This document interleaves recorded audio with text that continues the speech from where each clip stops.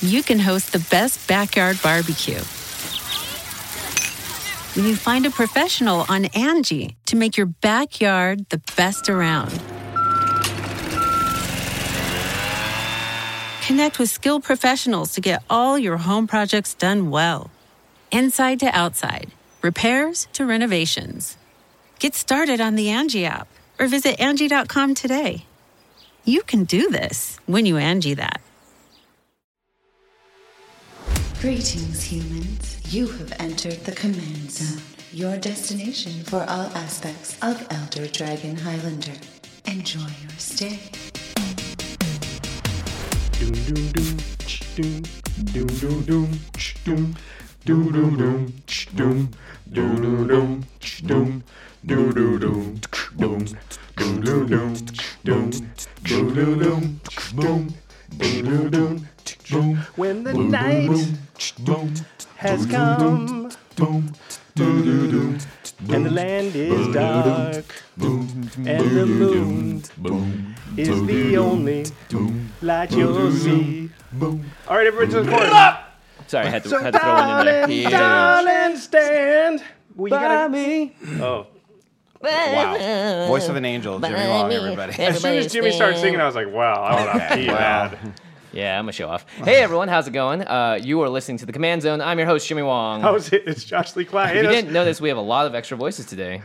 We had a whole, like barbershop quartet, so we figured we'd, A barbershop quartet with zero harmony, I might add. yeah, zero barbershop, but there was full quartet. That's right. You are listening to episode 147 of The Command Zone. It is the return of the Commander Summit 2017. It's the now annual Commander Summit. Yeah. It's almost exactly a year. We're pretty Almost, close. yeah. We should do it every year. Before we get to introducing our guests, let's do our little upkeep business. The first thing is to let you all know that we are sponsored by CardKingdom.com. Make sure you go to CardKingdom.com/CommandZone if you would like to support the show. It's our Order affiliate all link. your Modern Masters 2017. Pre-order it. Are the spoilers out yet? I don't know. As of because this we're recording in no. the past. Yeah, we are. They might recording be in the out. past. They could be. If not, Could be. I bet you can pre-order by now, and it's going to be awesome, so you probably want to order it. Yeah, I hope so. I'm looking forward to it. Go to cardkingdom.com/CommandZone to check that out. And also, if you forget to enter the link, just put a note in the purchase or enter the thing in your shopping cart. It will be saved, and you can just check out from there. So thanks, everybody, in advance. The other way to support the show is directly. You can go to patreon.com/CommandZone, and there you can contribute directly to the show, help us keep making Command Zone, and things like game nights. And one thing we do every single episode of Command Zone is call out a lucky patron. How lucky of them. So this episode is dedicated to Dylan Leary. Who's been supporting the show for quite a long time. I see some nods. You guys know Dylan? His name I've seen pops his up on name. Twitter quite a bit. I pronounce it Dylon. Dylon. Dylon. This one's for you, Dylon. The Commander Summit 2017 for Dylon Lori. Oh man, it rhymes with Cylon. I don't know if that's good. Ooh, that is not good. Ooh. Are we actually just playing Thank you, Dylon. 5 best rappers of all time. Dylon, Dylon, Dylon, Dylon, Dylon. Those voices you're hearing are our special guests for these Commander Summits, both episodes now. So we bring in our esteemed colleagues from other Commander podcasts. First, we have Andy Hull from Commander's Brew. Hello. It's me, Andy Hull from Commander's Brew. Nice. Yeah, what an intro. Yeah, all right. Everyone's going to just jumping to listen to your podcast right now. Whoa, They're like, wicked. whoa, nice. That guy really said the same thing Josh said. Great. And Phil DeLuca from Commanderin. Hey, everybody. It's Phil DeLuca from Commanderin. From Commanderin. Yeah. So we should talk about your good. shows really quick. Okay. Andy, let's talk about Commander's Brew. We've talked Sure. about it many times on the show before, but for if anybody out there doesn't know what it is, I don't know why you wouldn't, but They will now. let's give them a rundown. All right. Well, Commander's Brew is a podcast hosted by myself and my co-host Sean Tavares, who's a good friend of mine. We're both comedians and entertainers and that sort of thing. So we decided to do that and focus on budget Commander decks. So we're talking $50 Commander decks. We usually do 2. Each of us will take a side of a theme and build a deck based on that. Lately, we've been straying a little bit from our like rigid format. So, but yeah, if you want to go and discover some weird cards you've never heard before that are very cheap, and you want to add to your non-budget brews, you can also do that. It's great. A lot of people really like the Straying from Staples episode we did last week, where we Yeah, talk that was about a good. lot of those hidden gems. Yeah, so you're that's going to right. find even more of them at the Commander's Brew. We get asked about budget all the time, and we usually send them your way, Andy. So Thank you you. guys are the experts about the budget end of Commander. Yeah. Now, Phil, you are the Commanderin MTG podcast host, along with Nate Burgess. Nate Burgess and Sean Watson. Yeah, you want to talk a little bit about your show? Yeah, sure. We're sort of the variety show of Commander podcasts, and we've more or less found our niche as kind of an interview show, because every set now will have the designers and developers on the show to talk about that set. And most of them are Commander players as well, so we're able to talk about how those sets work well with Commander, or don't in some cases. Yeah, it's been really great listening to those episodes, hearing from people like Sean Main and such, talking about designing the different sets or conspiracy and things like that. You guys tend to have just a lot of guests in general, and I think people like that about our show. So if you like guests, Commanderin is a great one to check out if you haven't checked them out already. Thanks. And we've all guested on each other's show at some point. Yes, so we have. you'll find us there. You shall indeed. I know I had to go budget for an episode of Commander's Brew. And it was hard. It was tough. I only had $15 to spend on... That's right. That was really hard. And That's went during over. the Commander episode, like the Commander 2016 product episodes. Yeah, I was doctoring the Atraxa deck, and wow, $15. It's hard. Well, I mean, you got to buy the deck first. That's a lot of money. You're That's talking $35. there. Yeah, that's $35, You know? and then the 15 got it up to 50. Yeah. So the point of the Commander Summit, it's the same reason we did it last year, is we're looking back on the year to sort of talk about the hot button issues of the format. We tweeted about this, got some questions from you guys, as well as the state of Commander, what we think about it. Turns out a lot of stuff we talked about last year ended up being very relevant. The profit of Crewfix being a main discussion point. Yeah. That was a big discussion point. Yes. Very big. And also most overpowered general. A lot of things we're going to revisit this year, as well as go into the future and see. We're going to look back and we're going to look ahead. So we're covering everything. We're just not looking at ourselves right now. We're not looking at ourselves? How do you even look at yourself? I guess in the mirror or a camera? Or the camera, yeah. I'm looking at myself. A lot of constantly selfies. looking I'm at looking myself. good. Yeah. We've never done this camera setup, by the way. So if you're watching this on youtube.com/the Command Zone podcast, you're going to see all of our faces. Sorry, what was that? I'm like, what camera do I look at? So why don't we just jump right into it? Yeah, so we've got a list of topics. We'll start with the first one. It's how did 2016 go for you as far as Commander EDH? What were some of the highlights for you personally in your own gaming experience? Andy, why don't you start us off? Yeah, all right. Let's kick it off. I think it's pretty. It was a great year for one thing. I think not only personally, but I think for the format. I think it was overall a very good year. I would say, and I'll be the first one to say it. I think the Commander 2016 product, we can pretty much all agree, was pretty great. Yeah. A lot of awesome reprints, some cool new mechanics. Great. I mean, 4-color commanders. You can point to any of the things that were involved in that set, and you can be pretty happy. I think overall, for me, personally, it was a good year for our podcast. We did. That was our full 1 year, 52 weeks or whatever, right? Of doing You the guys show. didn't So- take 1 week off? You know what? We took a week off right when we started, but then we have since done 52 in a row without stopping. Wow. Which Wow. is like Hardcore. Whoa. Nice. Yeah. When we did it, we were like, whoa. We did? We've never never even done stopped? that. We- Yeah. No, we take weeks off. Sean's a cruel taskmaster, let me tell you. He doesn't let me stop. Sometimes I'm like, hey, man, it's going to be real tough for me to record this week. Can we not? He's like, no, I really don't want to take the week off. I'm like, oh, okay, fine. We'll find the time then. He's just chanting 52. Yeah, he just wants that. 52. Now he's chanting 104. You know what I mean? Oh, It's boy. never going to stop. It's going to go to 2A after that. It's How just about doubling. your, actually playing the Yeah. format? Actually playing the format, I have not played less Commander in the last year. You have not played less. No, I didn't play that much, and that's unfortunate, obviously. But a bunch of our play group left to come here. To come to LA. To come to LA. If you don't know, Andy is from Toronto. Yeah. And and so Yeah, so Brendan this is why and this Scott happens once moved a out year. here, Is yeah. because this is when I come here. Yeah. Phil lives here all the time.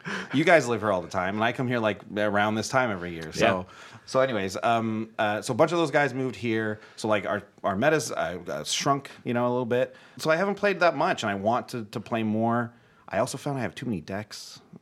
So every time I sit down to play, I'm like, it takes like way too long to decide which one I want to play. Do you think that's a side effect of having every deck be $50? Yes, it so is. for Yes. one deck, you get don't tell anyone. That's actually the downside. You get like 40 decks, and you're just like, I can't decide. I'm not coming tonight. Yeah. Is it an actual number? Do you actually have 40? No, I don't. No, How many? Actually, I have. I think. How many episodes? I have 18 decks, but actually only like 11 or 12 of them are actually fully together. Yeah, Wow. I see. I get you. And I only took like 7 here. Oh, okay. So Saturday morning, you won't have that much trouble No, choosing. it's going to be easy. Okay. For me Well, to pick. whatever you pick, I will destroy you. Yeah. Oh, okay. Well, I mean, that's true. My deck's costs $50. Don't forget to tell everyone that Josh threatened you 2 nights prior to actually playing. He threatened me Out of nowhere, he said he was just just going now. to destroy you. Oh, sorry. You mean now? Yeah. Okay. Yeah, I thought you were like, he did this 2 days You ago. and I already didn't know forgot that about I it? threatened him. You already yeah. forgot. No, I thought you said 2 days prior. Everything I was is like, ammo. Yeah. Yeah, because we're not playing for 2 days. Jimmy, how was 2016 for you as far as EDH? What were some of the highlights? 2016. Yeah, Some and of your the own highlights. personal playing, you know. And I think Game Nights is obviously a huge highlight. So Game Nights, for those that don't know, is our gameplay series where we actually play Commander on camera, and then Josh edits together like a boss. Being able to do that has been really great because I've been able to make new decks. I'm forced to make new decks, and also play in a way that is a little different, I think, where it almost makes you, it forces you for, every time the camera's pointed on me, I act differently, as I should. I'm not just like, camera, whatever. So it like makes me play more interactively and be more smiley, I think, and like enjoy the game a little more. So that's actually, I think, had an overall positive benefit on how I play Commander. So people like you more when you play now? Hopefully. I mean, the thing is, I don't get as salty, and I think that was a problem. That was like something I talked about in the New Year's resolution thing, our episode, is that I want to avoid that. I'm trying to think back to the beginning of the year. I mean, honestly, I think we're all going to say this, but I wish I could have played more Commander this year. I think like the first year I ever played was the most I think I've still ever played in a year span of period. because we didn't do a podcast back then. Yeah. But I think for the podcast, it's been a lot of fun too because we've been able to finish off a lot of the series that we had. We finished the Color Wheel series. We got more guests. We started a bunch of new stuff. And we launched a Patreon too. And I think these are all incentives for me to keep myself really involved in the format and always like looking at spoilers, making sure I attend a lot of pre-release events so that I get to play with the new cards and then have a better sort of discussion about them later on. But it's been nice. I think we've been evolving as players and as podcasters. So I think everything that I've done over the past year has contributed positively. There haven't been too many downsides. How about you, Phil? Still got to hang out with you all the time, though. So That's one downside. Yeah, that's one down. Yeah, I used to play a lot digitally on a non-Magic the Gathering online client. Cockatrice? Yeah, right. Cockatrice, yeah. And I had to stop because I realized that I was, not stop entirely, but I focused on working on the podcast, actually, while I was on the computer. Because if I'm on the computer time, I'm either planning or I'm editing or doing something. You guys know this, all right? And so I ended up playing a lot more paper Commander, which is really cool. And I got a new job in August, and Yeah, Phil, you work where everyone we know works. yeah. I literally barely know anybody that doesn't work at Riot So what anymore. happens when you move to LA? Evidently, all your yeah. friends work at Riot. you just Games. get pulled into Maybe the I orbit. I even work there. Yeah. exactly. I feel like I should get a job there just because. Like, Yeah. See you don't- next Monday. No, yeah, that's the thing. If you say that around Riot people, you're working there before you know Guys, it. feel free to get me a job at Riot anytime you want. I'll do it. I did mean to will. talk to both of you about that. Yeah. Sorry to cut you off. Yeah, no problem. So I ended up creating a meta at work. Right? Oh, They that's already, nice. when I walked in, they had a box of Shadows over Innistrad on the product lead's desk, and I was like, all right, this is going to be cool. And I put together a sealed league first and then introduced people to Commander, of course, because you have to do that. Yeah, that's right. Give them the And- soft stuff first. Yeah. This is a funny story. Who was the very first opponent in your sealed league? This time around, my Yeah. very first opponent was Jonathan Laux. Yeah. Former co-host of Limited Resources. Yeah, Jay Laux. That's a tough crowd over there. It's really tough. Did you Yeah. win? Did you win that round? I did actually win. No Yeah. way. Represent Commanderin representing. Yes. Nice. Boom. Well, I found out from one of his subsequent opponents that he retuned his deck, and it's devastating now. So I'm Well, very he lucky. retuned it because of you, though. Yeah. So Yeah, you're yeah. basically every win he gets from there forward is actually your responsibility too. I think what he did was he had 5 minutes to put a deck together and just slapped a couple of colors together and played it. And I have a lot of removal and control stuff, so it was There nasty. you go. How That's about cool. your EDH game playing this year? Did any highlights of the year or anything like that? Well, I've started a league. Actually, I started a league in January, but I put it together at Cool. the end of last year, and that's really cool. We meet at a Burbank store called Geeky Teas. So if you ever find time, come on over there. I've never heard of it. What's the league? How's the league work quickly? Well, it works a lot like Sheldon Menery's league, where the Start with the victor- pre-con. We started with the 2016 pre-cons. It was awesome. And we got to add a card based on how many points we earn in a game, and who is the first out gets the first pick. And once you pick a card, then nobody else can pick it, right? That's right. Yeah, I remember you talking about that. That sounds fun. First pick. Oh, it's tremendous First pick. fun. What was your first pick? Cyclonic Rift. Gotta So I'm be. playing Brea. Yeah. And what do you think my first pick Cyclonic was? Rift. Cyclonic Rift, absolutely yeah. was. Yeah. Right. Unless you're not playing blue, then that's the correct first pick. Yeah. Yeah. People can cry about Deadeye, but Oh, Yeah. I scooped that as quickly as I could too, because You play the game, you're like, I'm playing Brad. I can see Cyclonic Rift. yeah. Josh? yeah, great year. We did a lot of events this year. GPLA. Oh, that's right. There was PAX.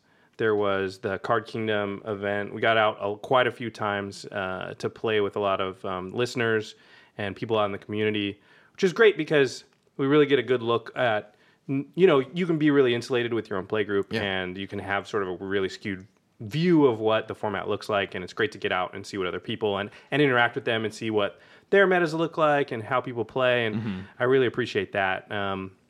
So that was fun. I'll echo what you two said, but Phil didn't really say this, which is that, probably played a little bit less than I would like, especially once we started doing we've ramped up our content of late, and so that's cut in. But Game Nights has been great. You've been insane. Yeah, it's been a little crazy.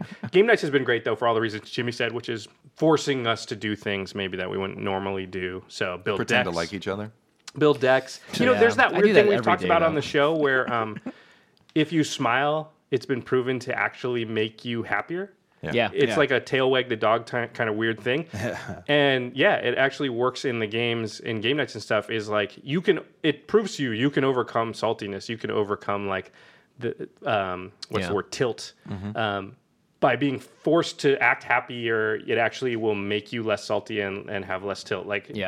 By not sort of being allowed because of the camera to have those sort of reactions. And so it teaches you maybe to do that a little bit more when there's no camera around. So that's some good advice to everybody. Nice. Anyway, cool year. Cool year. I went to my first really GP good. this year. I also Really? forgot to mention that. Oh, did you actually play in the main event? No, but I sure never didn't do. pay for it, though. I never did. I didn't know you didn't have to do that. no. Yeah. Oh, well, here's a PSA to everyone out there. Everyone out there. who This might- is who very might make commonly this- asked question. Yeah, know, we get yeah. asked this all the time. You go to a GP, especially as a Commander player, you don't have to pay anything. You Yeah. walk in, there's going to be walk in. tables and tables and tables of people playing Magic. You can find a spot. You can play Commander. You can sign up for side events, which Those are you like will have to pay for. you will have to pay for, but you don't sign up ahead of time. So you don't Right. need to pay, there's usually a $75 entry fee for the main event. You don't have to pay that because a lot of times it's it's a standard tournament. I don't want to play standard. But that means you should still go because there'll be tons of Magic players and you can find the type of Magic you like to play, I promise. And you can, Commander, you can just find a table and play for free. There will be sometimes Commander events that you can pay for if you want to try and be more competitive and win prizes. There's drafts, things like that. But GPs are awesome. Yeah, Yep. they are. It was a lot of fun. Had a blast. GP Toronto. Speaking of 2016, it's been a pretty stable year for our format. Last year at this time we had a ton of stuff that kind of happened, and we had a whole laundry list of things to talk about. And this year, really, there hasn't really been any major changes to the format. So I think it'll be interesting for us to talk about how we see the state of the format, and do you think there should have been some rule changes maybe that happened in Commander this year, or did they get it right as far as not basically changing anything? We'll revisit, I think, some of the topics we talked about just to see if our temperature has changed on those. But for this discussion, and I don't know, Phil, maybe do you want to start? How do you feel about the state of the rules specifically in Commander and the rules committee, and if anything needed to be changed or they missed anything? The rules specifically are pretty good. I like them. I think last year they did away with Rule 4, right? So now we can generate any color mana. Of course, you have to have the right support to do it. I think that was a really good change. It made a couple of cards spike in price, but that's all right. Is there any rule that you would like to see looked at or anything like that? Or do you think they may be missed, or you think standing pat was The rule that allows Paradox Engine to be played in Commander. all right, we'll get to the band cards get later. there. Yeah. No, I think the rules overall are pretty solid. I think they did a good job this year. How about you, Andy? I have to agree. I don't think there's that much that I would want to change. If it's not broke, don't fix it, right? I agree that rule, we talked about this last year, Rule 4 change, positive change, I think. And I think it's proven to be fine for the format. It hasn't hurt, I don't think, at all. And if anything, it's like you said, made some cards spike in price, which oh well. But like that's good. That means it made some other cards good, better even, right? So that's fine. Yeah, I think there's been a trend of moving Commander closer to the official rule set for Magic. And I think that's pretty fine. There's no reason I think Commander needs to have so many special different rules. Like the Tuck rule is another one that I still disagree with because it's like, well, I mean, it's fine.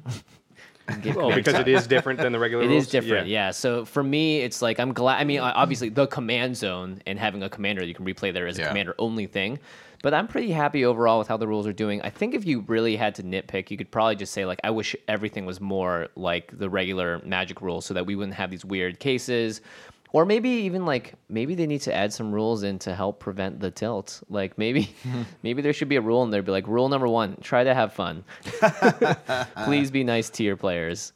But, I mean, otherwise, the format seems pretty stable. Nothing is, like, broken out super hard. I still haven't made the Send Triplets deck I've talked about since the Rule 4 change. Game nights. Yeah, game nights. I can make you make that deck. Oh, no. Yeah, force this guy to make that deck. I want to see it. Maybe eventually. I like standing pat. I think the format's in a really good place. I also don't like the complexity of adding rules or doing stuff when you don't have to. So I like the restraint they showed in not making any changes or new rules. Just gives me a little bit more confidence maybe than I even had in them last year, because constantly changing just doesn't feel good. I want it to be simple, like you said. I would prefer, I think, again, we've talked about this many times, the Tuck rule was how it was. It's not bad that it's how it is now. It's fine. But for the reasons you stated, maybe.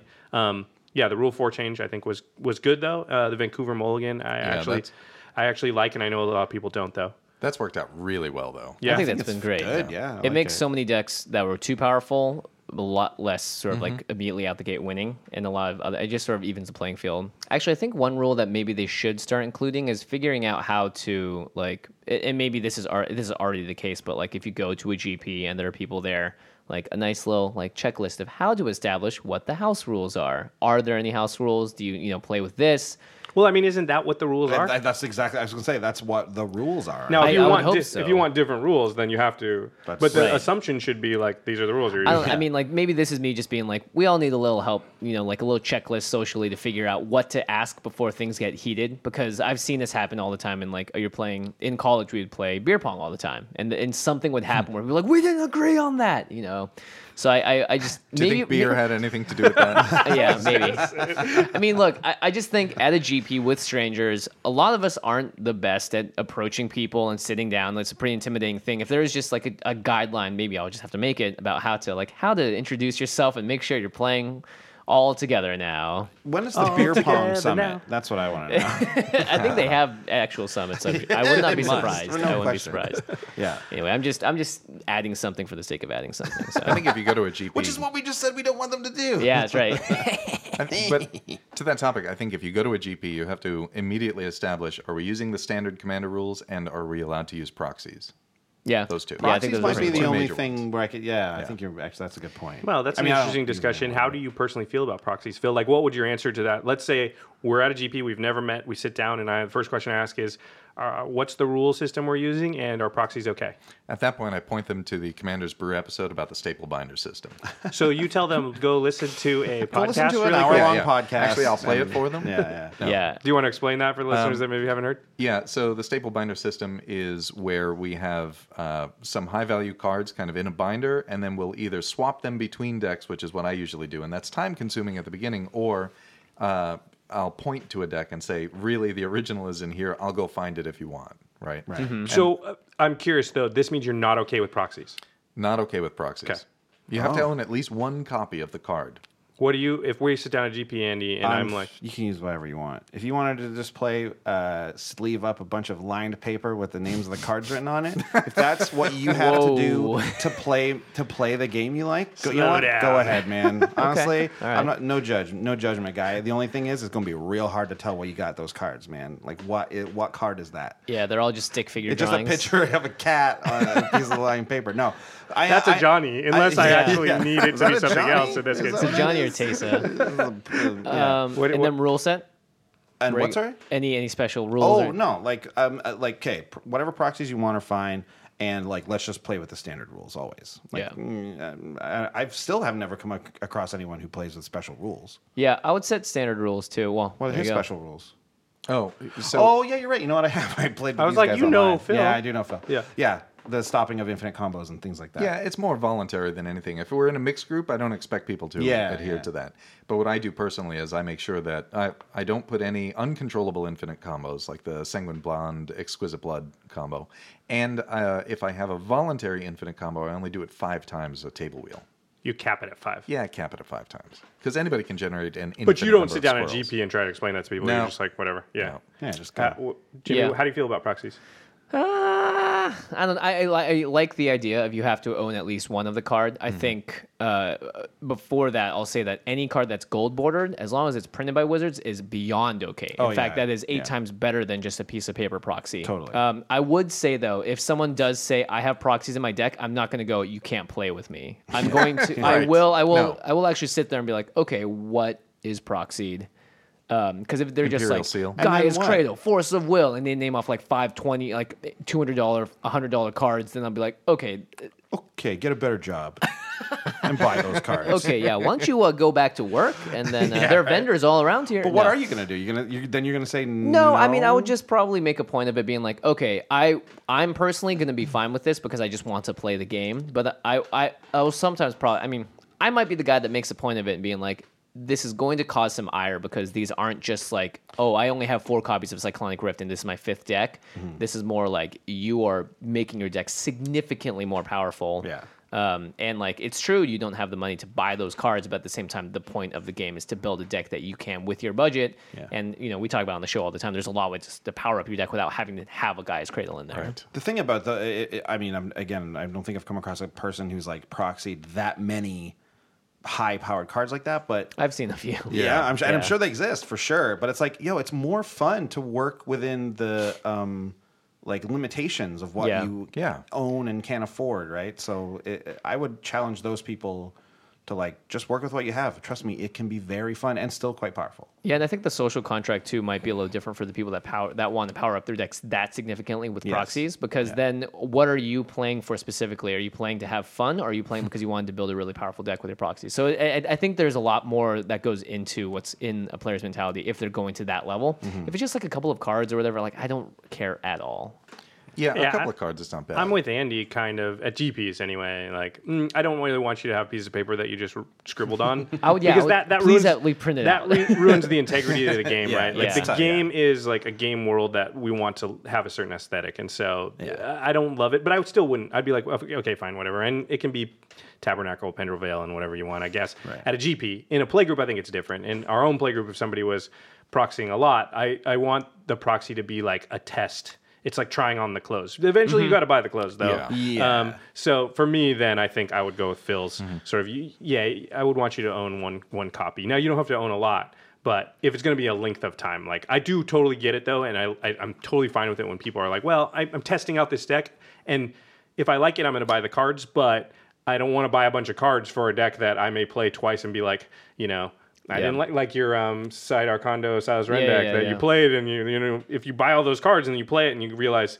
it's not that fun to play. Yeah, I've done that. Yeah, and I've done it many times too. sucks. So I totally am with people that are doing that. But yeah, I think at a GP though, man, whatever. I used to use proxies. I just get killed constantly at GPs anyway. I just get teamed up on it. It doesn't matter if you're proxying or not. Yeah, I used to use proxies, and then I just eventually was like, just kind of stopped because I don't know. Does it really matter if I had that? What was it? I had the cat dude that makes 1/1 soldiers because Brimaz. Oh, Brimaz. So at the time it was like $30. Yeah, that was I'm dumb. not going to do that. But then it's like, but you know what? I'm just going to put in something else. Like, Yeah. You know what I mean? Big deal. Who cares? Yeah, you'll be okay. Yeah, I'll be fine. I don't need Brimaz. All right, well, right. let's move on to the next topic, which is the Commander 2016 product. As Andy stated earlier, and I agree with this, I think it was the best one ever. Now, that's my opinion. I'd like to hear you guys' opinion on how do you think the Commander 2016 products stood up as far as the Commander product in general and just as a product. Phil, go ahead. It was fantastic. Both standalone, I do agree with you. I think it was the best. I've played with all of the 2011s. I don't own them, but I've played with all of them, and these decks fit together a lot better, both individually, and then you can take them out and play them against tuned decks, and they still do really well. A lot better than the 2014 and 2013 ones. From a value perspective, I believe these were one of the best too. I think all of them were originally when they came out, and obviously the prices dropped by the time by now, but I think they were all over $100 as far as like, you know, what the singles added up to. So, how about you, Jimmy? I think they struck a really good balance between reprinting things that need to get reprinted and then just making a very good overall power level. I would say that like the decks that had Animar and Kalia, the original Commander decks, had, I think, more just absurd power level, but at the same time, they weren't, you know, they didn't have 4 years to design them as well as they did these. And so I think that they were very balanced. They did really well out of the box. No real stinkers, right? Like even the decks that were the weakest still did well, I think, well enough. So I thought they did a really good job with it. And I know, talking to a couple people that worked on them partially at Wizards, they think they did a really good job too. So I agree. Yeah. I'd agree. Yeah. Like I said, I think it's great. I think they did a great job. And the only thing, and I mean, you guys have heard him say this. We had a professor on our show recently. He had to complain about something? Why would he ever complain about it? He laments the, specifically designing cards for Commander. He thinks there's a bit of an arms race there, and it becomes, you know, it's, they just kind of take over slots in your deck that could have been other things that are not designed specifically for Commander. It's like the homogenizing of the format, right? Like, I think, is that a thing that we have on the thing to it talk is, about? It is, but you've segued into it very well, so we can discuss it here. So it's sort of power creep and format homogenization. There's been a lot of rumblings, not just from the professor. We hear it from other people. Is this a real concern? Is this something you guys are concerned with? Go ahead, Andy. You've already started. It's easy for me to say no because the people I play with are not just buying the precons and just using them and you know, using like so many of the same cards. But I could see that happening. I don't think that's that strange to like, hey, we're all going to start playing Commander. It's like, oh, I bought this. We all have the same cards now, and I'm plugging in. It's like, oh, I had a Eternal Witness or whatever, but I'm changing it out for the Snake guy. Anyways, whatever. Not that that's going to happen because Eternal Witness is better, but you know what I mean. I was right? like, that's a bad example. Yeah. So like, but like that idea of switching out those cards for these more powerful new versions. I don't know. It's weird. I think there's a point there, and I hope that like the people that design the sets will just sort of keep that in mind a little bit. But at the same time, I love those cards and I want more of them. They're great. Yeah.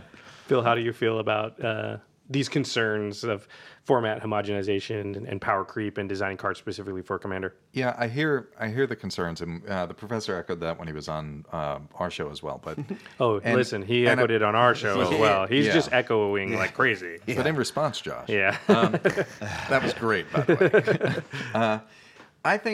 I think there's something to that, and I think that after 55 years, right? Like I forget, maybe you said that. 75 was what I said, but 55, right. Sure, yeah. After some number of years, it's going to be possible to construct an entire deck that does whatever you want to do in any strategy using the cards that only come from the Commander precons. And I don't think anybody's going to do that. I think you're always going to have cards pulled in from outside of that, and right now it's not an issue. Even bubbling season, right? The Deep Glow Skate, right? That is not an auto include in every blue deck, and it's because it only really works with a couple of blue decks or Super Friends, right? And so I think it's a concern, but it's a little overblown right now. I would agree. What do you think, Jimmy? I don't know. Talk to me in 5 years, see where we're at. Yeah. I don't know. I mean, I know originally that Mark Rosewater had problems with cards like Chaos Warp because he thought it broke the color pie, and I think that was a early mistake in the design of these sets. And the thing is, like Wizards, at a certain point, there's only so much R&D can do. And they are potentially starting to spread themselves a little thin with the cards that they're making because now we're putting out so many sets. Last year was one of the busiest years in terms of product releases, and that means that there needs to be a product lead on each of those things. And these people all come from R&D, and I feel like the more that we're splitting sort of the effort across a larger divide, the higher chance that you may get something that's a mistake, right? That just in terms, the more stuff you make, the higher chance you're going to make a mistake. You'll have bannings occasionally and stuff. But I don't know if I've really seen it make a difference in Commander because Commander is still taking from 20 years of cards. I haven't really seen any of the precons do anything that's like, oh my goodness, it's a new format staple. Oh my gosh, the format is all being driven now by these new cards that Wizards is printing. I think they have that in mind. I think they understand that don't want to ruin the format because they're all players of it as well. So I think they have probably heard, because I mean it's echoing around so much at this point from the professor. They've probably heard it echo in their heads at least once. It's not just him. Many people have that worry. yeah. I don't know if they get the idea from him or not. Let's think of the cards. Well, especially like banlist cards, right? Like Prophet of Krufix. Well, that's not from a Commander product. Yeah, Gristlebrand. Well, that's not from a Commander product. Primetime. Well, that's not from a Commander product. Like, what's the Commander product? Yeah, Primordial. What's the like banner poster child Commander product card that was designed for Commander that's proving this point? I think people might say like Derivi, but like Animar? I mean, like, you know what? There is something to be said, though, is that maybe Wizards is making the Commanders too powerful. Those are old ones, so maybe they've learned. Yeah. Atraxa. I don't think Atraxa is very powerful. Yeah. Brea, I think, is far and away the most powerful as far as if you're making a competitive deck that wants to. But you already have so many options to just build a broken, Listen, Brea is not more powerful than Narset and not more powerful than Yisan. I was going to say Mizzix, yeah. Mizzix I think Yisan is maybe considered the number one competitive deck out there. Leovold, Narset, those are on that list. Mm-hmm. Okay, well, none of those are from right? Yisan's not. Yeah. Leovold's not. Leovold, you could say, was designed for Commander. It was actually designed for Tiny Leaders, they've said. But and Narset was not.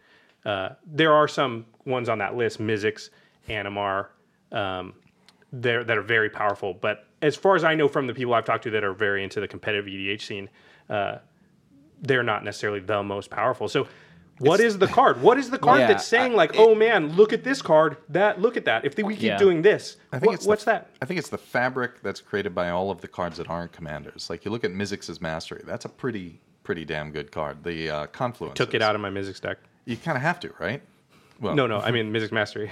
Yeah, that's what I mean. Yeah. I mean, if you want it to be and stuff, mildly fair, you have to take that out. No, I took it out because I didn't think it was good in the deck. Think it's good Really? enough, yeah. Because I have all X spells. Oh, if you're all it doesn't X spells, recast the X spells, yeah. Right. Yeah.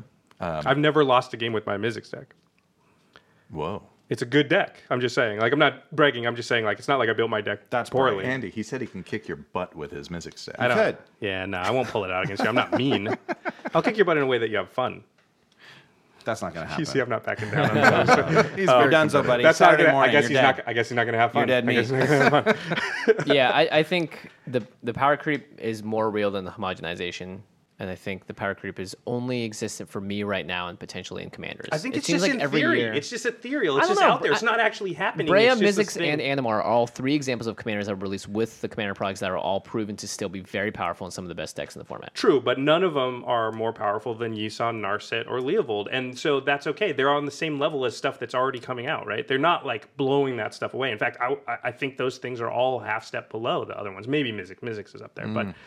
But yeah, I don't know. Animar is pretty good. It's right talk up to the there. competitive I'd say people, so. and I think Animar is on the tier 1 deck list. I'm not sure. Okay, well we're not. I'm not sure, but it's not. Are you top. talking like dual Commander competitive? I'm talking 'Cause that's multiplayer where competitive. There's plenty of people. They've got a tier Yeah, list. yeah. Okay. They've got a tier list of the stuff that goes infinite the fastest, the stuff that's the most broken, and if you talk to them, Yisan's like number 1, I think. Narset's up you're there. right, yeah. Those are not cards made for Commander. Now, so I'm just saying, like, I just don't get really what the worry is. I know we point to like Command Tower a lot, but to me, Command Tower is an answer to old school dual lands. Like, it actually helps people that don't have the most powerful cards rather than the other way around. Like, we want more cards kind of like that because I don't want people not being able to play Commander the way they want because of really expensive lands. Exactly. Yeah. I never understood that. I mean, I understand the point being made, but like I think that it's not. Command Tower is a thing that allows people to play Commander in a better way, so that actually only helps, I think. Yeah. You know, I may think that something like Blade of Selves or, occasionally a card like that shoots up in price might be more of an issue because the card is expensive and it's hard to get, like they'll put a Soul Ring in every single one of the decks, so that card is never going to be expensive, but that's the only thing I can really think of that is an issue, but it's not even about the power creep at that point. It's about the cost of it, which is always going to be a part of Magic. And it's, as much as people complain about cost, it's part of the driving factor of why Magic is fun, too. Because obtaining the cards that are difficult to obtain. Yeah. And if all the cards are not worth, if none of the cards are worth a lot, then obtaining them doesn't mean anything, right? It's great to obtain the masterpiece version of the Sword of Fire and Ice or whatever, and to trade for this and trade for that and finally trade for the thing and get it, so I would hate to take that out of the game too. I think the long-term problem is if you skim the top 1% of each set rather, and just pick the best card from each commander set, eventually you can build a deck that has nothing but these really good cards from the sets. But you could do that if you said standard set. Sure, you You'd could. have Panharmonicon, Paradox Engine, like you'd have a broken freaking deck, right? Yes, you would. Yeah, so there's no different than anything else. It's not like Commanders doing it, the Commander products doing anything. Yeah. I'm not saying I agree with it. I think that in, like you said, 75 years, when you pick the top 2 cards from each set and put them all together in one deck, yeah, it's going to be pretty OP. I think we have more to worry about when Wizards decides to make 2 artifact-themed sets in a row, because that is creating a lot of artifact-based strategies to get very powerful, as opposed to 5 different commander decks that are all over the place. It's not enabling one strategy over the other. I think that is more of a concern than the individual commander products. All right, well, let's move on to one more point about the Commander 2016 product, because I think this is interesting, and there's been a lot of debate about it, which is the partner mechanic. So I know there's a lot of chatter out there about, a lot of people are lackluster, quite frankly, about partners and the partner commanders and just that whole mechanic in general. Jimmy, why don't you start? They're great. It opens up a lot of different color, obviously, mix and matching. None of them are severely overpowered, I don't think. I think it's funny because on one hand, people say they complain about the power creep and the homogenization of the format. And then on the other very next breath, they say, well, and the partner commanders are so underpowered, they're very lackluster. Yeah. I don't think they're underpowered. I just love the, we've talked about this, having guaranteed turn 3, turn 4, or turn 2, turn 3, whatever. It's awesome. It makes your game more consistent in a way that doesn't break it. So I'm all about partner commanders. I hope they release more in the future. I really, really, really want them to always release at least a couple with the commander products. That would be great. I mean, it's the only way to keep it going and to really, it's a whole ton of design space that you have now with partner. How are people complaining that they're not powerful enough? You get to have 2 of them, right? And you get to combine them any way you want to make 4 or 3 color decks or 2 color decks. Like that I just do not understand. It's such a great mechanic.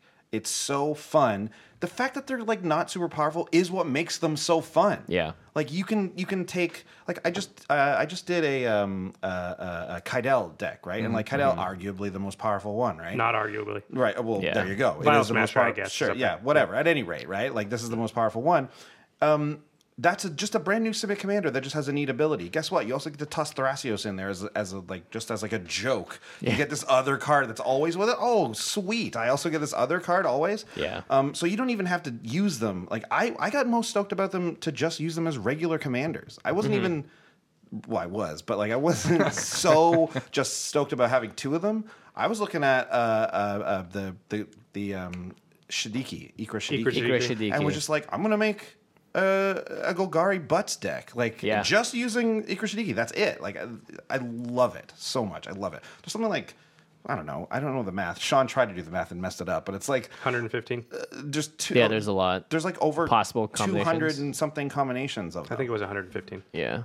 Whatever. That's where you messed up. But no, trust me, wrong, you're but probably more right. But at any rate, that's a lot of combinations. Yeah. Well, I'll go since I've been going last every time, so I'll go not don't go last last. this time. I love the partner commanders. In fact, I think the problem is the community. They're hard to evaluate because we've never had anything quite like it. And I think the community hasn't caught up to actually how powerful they are. I think they're all more powerful than they look because I think having a 9th card in your hand is very, very strong. And if you just had something that allowed you to have an extra card in your hand at the beginning of every game, and you knew what that card was, and you could choose from one of these 12 cards, that card's insanely powerful. That's every game it's an advantage. It's a card I have that my opponents do not have. Yeah. It guarantees a 2-drop or a 3-drop. I can fill a spot on my curve that I know my deck is weak. I can, sure, each ability is a little bit weaker, but at the same time, because I get 2 things and I know what they are, I think that I really think the community just hasn't caught up to how powerful that is. Every time I played a commander deck, I felt like that free card that I got was just holy crap. I just have a 3-drop. Yeah, it's really good. I just guaranteed have a 3-drop. If I don't play a Mana Rock or whatever, then I can always play that. It's so strong. Yeah, that's great. Yeah, I like the partner mechanic. I think people are only looking at them when they say they're underpowered. They're not. They're looking at just the mana cost for that one commander. Yeah. And yeah, okay. So the mana cost, they're a little bit overcosted for what they do. They're a little bit under abilitied for what they cost. But man, you put them together and you get the extra, at least an extra color if you're doing it that way. And that opens up access to all of these different cards that the main commander, because there's usually, I find, a main commander and then a supporting commander, right? Yeah, totally. It opens up another color or two colors, and it's just fantastic. It really amplifies that prime commander. Yep. Sean, my co-host, is doing this wicked series on. We both write for MTG Canada, and he's doing a wicked. All of Canada has a website for Magic. Yeah. No, it's just called MTG Canada. Okay. Yeah, no, it's our sponsor's like content website. Gotcha. MTGCanada.com.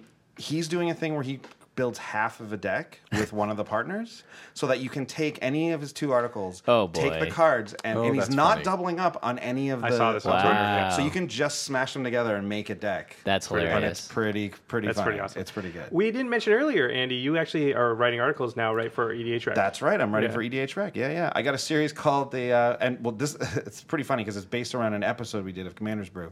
But I'm doing a series called the MTG, or not MTG, EDH deck or bench warmers. Oh, nice. Couldn't have stumbled through that worse. EDH bench warmers. So it's Are you just... the bench warmer because you stumbled through it? Yes, exactly. I totally am. So I got to represent my people there. It's just like, so the where it came from very quickly is that I built a Carador deck, Carador in quotes, but it was actually Teneb. The Harvester. And it's all the cards that just don't make a Carador deck. Oh, nice. Like Right all the ones on that the get edge. cut at tier the 2, end, yeah. right? It's a tier 2 Carador deck Yeah. with a tier 2 Carador as a commander, so it's that kind of thing.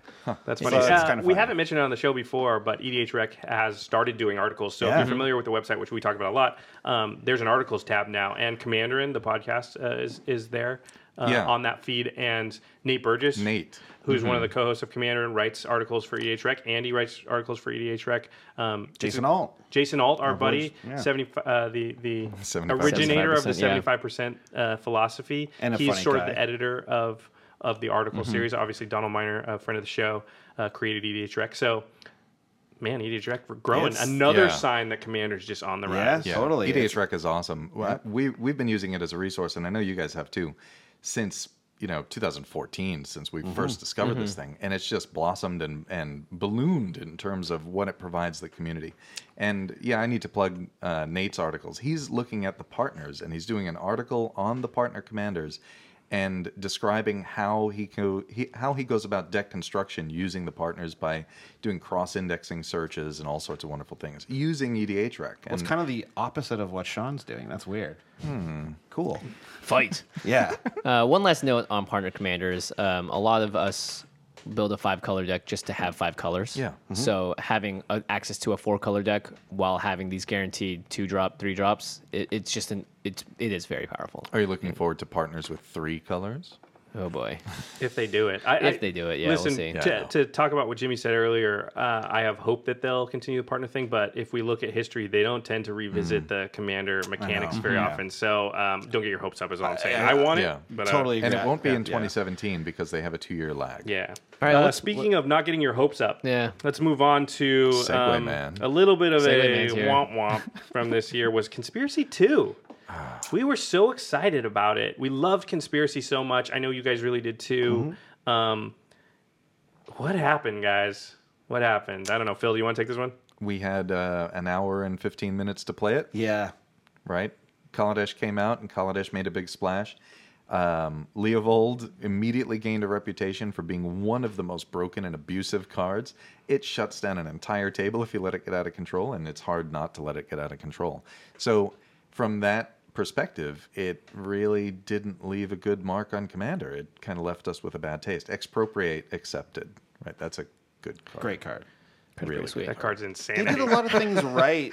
They did a lot of things right with this set, and it's true. I think it was just that we didn't get to have it around. Like stores weren't running the drafts. I'm very sad about it. Right? I'm Yeah. very Well, sad. I don't even really remember stores running Conspiracy 1 drafts either, honestly. I think the big issue like Phil said, it's just there's too many project releases too close to each other. So there was no time to let anything marinate. And for us, Conspiracy evolved into just 3-pack Conspiracy, and then could join it with some other packs, and then do something even crazier, make it a Chaos, That's just amazing, like go nuts with it. And we didn't get to that maturation point for the set ever. And it may be like years down the road when we're like, we should play Conspiracy 2. We just didn't play that much of it. We played Conspiracy too, right? We did You were in Toronto. Yeah. I had a blast. I thought the set was great, and I really enjoyed playing it. I just wish we had more time to enjoy it. Yeah. See, I remember thinking it's a good draft set, but I haven't actually even played it yet. Oh, you never played it a single No, time? I haven't played Conspiracy 2 yet. Well, I got plenty. We can rectify that at some point. Yeah, yeah, I only played it at PAX a couple of times. I was in Europe when it came out, traveling. Flew into Seattle from Iceland, and that very first night we drafted Conspiracy 2. The first time I drafted one other time there, and then Jimmy was on stage telling me what the new Kaladesh cards were going to be, and I was like, sweet, Kaladesh. And somebody's like, you want to draft Conspiracy? I was like, no, man, I want to draft vehicles. You know, it's just hard to sort of, when the next thing is out there and it's shining really bright, it's hard to like be excited about the thing that's already there. And I think that just put sort of a dimmer on it almost. And it's unfortunate because, man, there was no bigger fan of Conspiracy than me. Yeah. And Conspiracy 2, like, I'm really sad. And my real big worry is that the sales, and I think we know this, are going to reflect it, and we just won't see another Conspiracy because they may just look at it in the book and be like, well, nobody bought that one. Well, I mean, you kind of thought that for Conspiracy 1, though, too, No, right? because we knew Mark Rosard had even come out and said that it had done very well. Oh, and we it did? sold I didn't well. know that, sorry. Yeah. I was going to say, we sound like we're down on it, but we're more down on the fact that we didn't get to play more of it. It was Yeah. super Because fun. it was did super draft fun. well. I actually Yeah. managed to do, I think, definitely 2, maybe even 3 drafts of it. But I thought it drafted better than the first one. Oh yeah, I agree. I mean, they obviously learned a lot. Yeah. We were talking to Gavin about they took a lot of feedback from players and stuff, and The obviously Monarch mechanic alone was like brilliant. They made voting better. I wish they, Yeah. I just want more Monarch cards because I think Monarch could be great in Commander, Oh, but there it's just such a needs to good Commander be thing. enough cards for it to be a thing, right? Right Yeah. now, there's only 10 Monarch cards, and it's just hard for it to have a real presence in the format. Yeah. So, And it's cool. They had a great story behind it. The whole Marchesa storyline. They had a lot of great things going for it. It was just obviously brought back and hamstringed a bit by hamstrung. I don't know. Is it By too the other weird releases. to like want a Conspiracy / Commander like overlap set thing? Something, you know what I mean? Like nothing's too weird, Andy. Nothing's You know what too I mean? weird. That's They not could too release weird, something right? called like a Commander Cube, or like Commander a Commander C. Battle Box. I'm sure. Conspiramander. Conspiramander. That sounds like a Conspiramander. weird lizard. Yeah, it I'm working does. on the title. I'm still I working love on it though. It's just a That sounds wizard like themed salamander. set. Secretive lizard. Wizards and lizards. Listeners, Lizards. That sounds like Listeners, D&D. Yeah. please send us pictures of the Conspiramanders, please. Yeah, please do. Just like a little cartoon lizard. 9/11 was an inside job. All right. Shut up, Conspiramander. So let's move on to the next topic. What we've got written down here is a little bit more about our personal experience this year, but it's more about how we've leveled up maybe in our EDH game. So it's how has your game changed or advanced in the past year? Any level up moments, any differences from how you play the format now than maybe how you played it a year ago? How has your game evolved in the last year? I'll start. Go for it. I played a couple more combo decks this year than I ever had, so I got to experience a little bit outside my wheelhouse. I made a point of trying to play as many different kinds of decks as possible. I still haven't played an Infect deck. Don't play Infect. Can't wait. Nope, don't play Infect. It's not that bad. It's So yeah, fine. I Go think ahead. I got better as a player, and in some regards, I got a little more degenerate too. So You want to have a fun Commander game? Get four people and have them bring out all their most aggressive decks. It's so everyone just fun. runs at each other? Yeah, Yeah. it's a lot of fun. It's kind of what Game Nights is, actually. yeah, Do you have any level up moments or any specific things in your game that you can point to and say, like, I improved in this area this year, Jimmy? I think I improved a lot playing sealed and doing limited stuff because, again, I find the opportunities to do that most often when I'm traveling. I go do an F&M. Pre-releases are great chances to make sure that you play. So I think in that regard, I'm better at understanding what could possibly be coming at me because you're forced to learn the set and be like, I need to play around X. So I've gotten better at that aspect, I think. Andy, how about you? How's your game evolved this year? I don't know if my actual game, like, I don't know if I've had any level up moments from the past year. I certainly did have a pretty big moment where I pulled the biggest double cross I've ever Wow. done in my Magic career and, like, just made sure I won because of it, though, right? Like, Well, you but I was better win because you're going to pay for it for like a while. After I was that. holding a grudge. It's against Sean too. It's Oh, so funny. it was Yeah. a grudge. Oh, you were getting Oh, repayment. I was repaying Nice. Sean from like honestly maybe half a year before that. Wow. But I managed to pull off this great move. Or anyways, I told him I wouldn't attack him, and I killed Breya, his commander, and everything. But like it taught me that like I don't think I can ever do that again. Like That's right. your guys' Machiavelli episode was like I was listening to it and I was like, that's why I can't do that stuff ever again. Okay, yeah, great. So like that in combination with your guys' episode was very good for me to be like, okay, I got to be on the lookout for this now because people know I'll double cross somebody, which I won't. I'm good. Don't worry. I just need to get it out of my system. He's playing Machiavellian politics right now. Yeah, right now, He's exactly. I'll sending a never message double cross you. But down to his play group. I also did recently have a thing. I'm really glad, Phil, you brought up the staple binder system, and I haven't said this on our show yet either. But I'm starting to phase it out. Yeah. I'm starting to phase it out. I got a little I just went ham with it. You know what I mean? I just got a little too crazy, and I just had like too many cards, and I'm just like, wait a second. So I went back, and I'm like, okay, you know what? I'm just gonna bite the bullet, and like. You know, we got a podcast. We're getting some, we're getting some extra money from Patreon and stuff to help out with the show, and like that means I have extra money that I'm not spending on mics and that kind of thing, right? Right. So I can put it a little bit towards Magic. So I have more cards now. So like I don't need to do this as much. So I've managed to like Just dial it down. Or eliminate it's it, gone totally. except wow. for lands. What? I haven't managed to do it with lands yet because it's just harder. You've eliminated it? Yeah. You know, He double crossed it. It's He gone. did. He betrayed it. You know, Vincent in our play group has sort of a take on the binder system that's interesting. I don't know. Have we talked about it on the show? Yeah, I mentioned it. He has all of the cards in like a hard shell, and so he'll He have has the them off card to the side. proxied. Oh. But Yeah, what he that's has good. in his deck is a checklist card.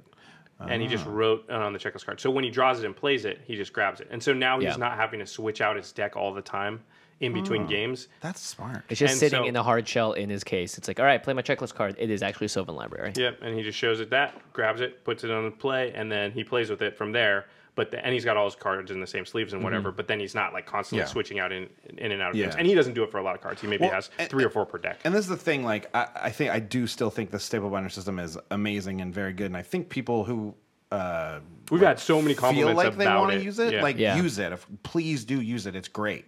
It's just that I just was like, oh, I think I don't need to do this for a bit right now. Yeah. And so That's an interesting level up. It's a level up out of a level up. Yeah, it's kind of strange. Yeah. It's weird. Phil, how about you? If you're not living the podcast life, then stick with the staple The binder. hot podcast. Yeah, life. exactly. Yeah. Right? Yeah, you gave a totally I know, you right? totally gave a misconstrued view of what the podcasting thing is. By the way, I know, right? Extra Yeah. money, Guys, we What are got you talking extra about? money I'm so kicking far in the around. hole, it's Right? ridiculous. Don't quit your day job. Yeah, Yeah, no. Phil, how about you? How has your game evolved this Sorry, year? I'm still reeling. So I embrace combos too, which is kind of weird. I haven't actually played any, but in order to play Breya in my league, I've had to look up Breya combos. And we restricted the league to we can only draft from cards that are printed after the first Commander release, so cool. June 17th or whatever that was, 2011. Oh, wow. Yeah. And there are not a lot of really cool Breya combo cards, but fortunately there's Ashnod's Altars. Yeah, I was going to say And that one got printed. Kaladesh Yeah. and Ether Yeah. Revolt. Just Do those go count? to Are you town. counting those? Oh yeah. Yeah, okay. Eternal It's a Masters rolling. counts, right? Eternal And Masters. Eternal That's where Masters, that's what I was Yeah, thinking. yeah, So do yeah. all the dual decks Yeah. and all Nice. of the special Oh, sets okay. like that. Well, yeah, so that's fine, it does open it wide, but there's no Krark Clan Ironworks. God, Right. I can't say that fast at all. We can't say it at all. No. Yeah, I get it wrong every time. Yeah. So I've had to kind of look at that and level it up, and at the same time, I've had to figure out how to kind of mitigate on the fly when I'm playing against somebody brand new. I've played with brand new people before, and that was always with precons, but now we're starting to mix precons with more tune decks, and I can't just kind of, go off and mimeoplasm them to death. And Does your league not have the infinite loop rules? the league does not have the infinite loop Interesting. rules. Well, they're building out the precon, so I can see why the power level is already a little lower. Yeah, and by restricting the card set to 2011 and up, it eliminates the entire Mirrodin block, for example. So Right. Yeah. I've seen mana. Mine is, and this is probably going to be an entire episode at some point, so I won't get too spoilerific, but that I've been working on. But it's Curve. I've really started to lower the curve in my deck and really care about the curve, and really my decks very often play 1-drops, 2-drops, 3-drops now, because we have access to some of the greatest 1-drops of all time. So a lot more Deathrite Shamans and things like that. And I'm always looking for, like, what's the 1-drop that I can play in this deck that'll be impactful? What are the 2-drops that I can play? How can I make sure that I have plays the first 4 turns of the game? And I think when you watch game nights, our play group is very fast because of Craig and Infect, and that's one of the reasons I started to go in that direction. It's one of the reasons I really like partner commanders, because they fill that in. But it's just, I think the partner commanders maybe are what caused me to start to realize that how good it felt to play a card every turn of the game, or 3 out of the first 4 turns. Yeah. Yeah, and I think it's really made my decks just a lot better. Not sort of stronger as far as like comboing off or anything, but more consistent and able to survive the early game and not get into a position where I'm just digging out of a hole I can't get out of, because they're there and present early. Do you build your decks electronically? I do on Tapped Out or Yeah. something like that, and I'll look at the curve. But I've just noticed, like, if you look at my older decks, the 4, 5, 6 drop slots are very full. And if you look at my newer decks, the 1, 2, and 3 drop slots. In fact, the 2-drop is usually just like massively bigger than the other ones. And it's interesting because that's sort of more towards a more traditional constructed format style. And yet at the same time, I still am building towards the normal big stuff we do in Commander, but I just find it more fun, for one, and powerful to do stuff early in the game. Yeah, it's like I was saying, get those, like, I mean, that doesn't necessarily mean you're playing aggro or anything, but, like, get those aggressive decks where they're playing 1, 2, 3 drops. Like, it's a very fun commander game. And it's funny you mentioned 1-drops. That's my series on MTG Canada that I've been doing is all 1-drops for commander. You need to start writing, it's been really fun. Yeah, when do you have the time? Yeah. All right, let's move on to a question that we sort of had last time. Oh, sorry, Jimmy, did you have something No, else I was gonna move on. Oh, okay. Well, we added one, so we'll do this one first. We didn't ask this last time, but we probably should have, which is, who's your favorite commander right now? That's a tough Phil. question. Yeah. You're up.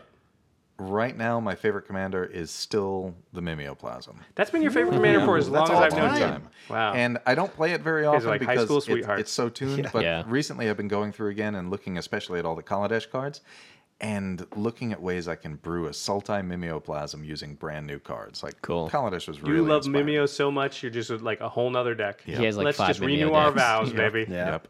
And Marath is my second, and it's a really close second because that's just like watching a circus juggler at work. Marath does all sorts of crazy stuff, and I manage not to go infinite with it most of the time.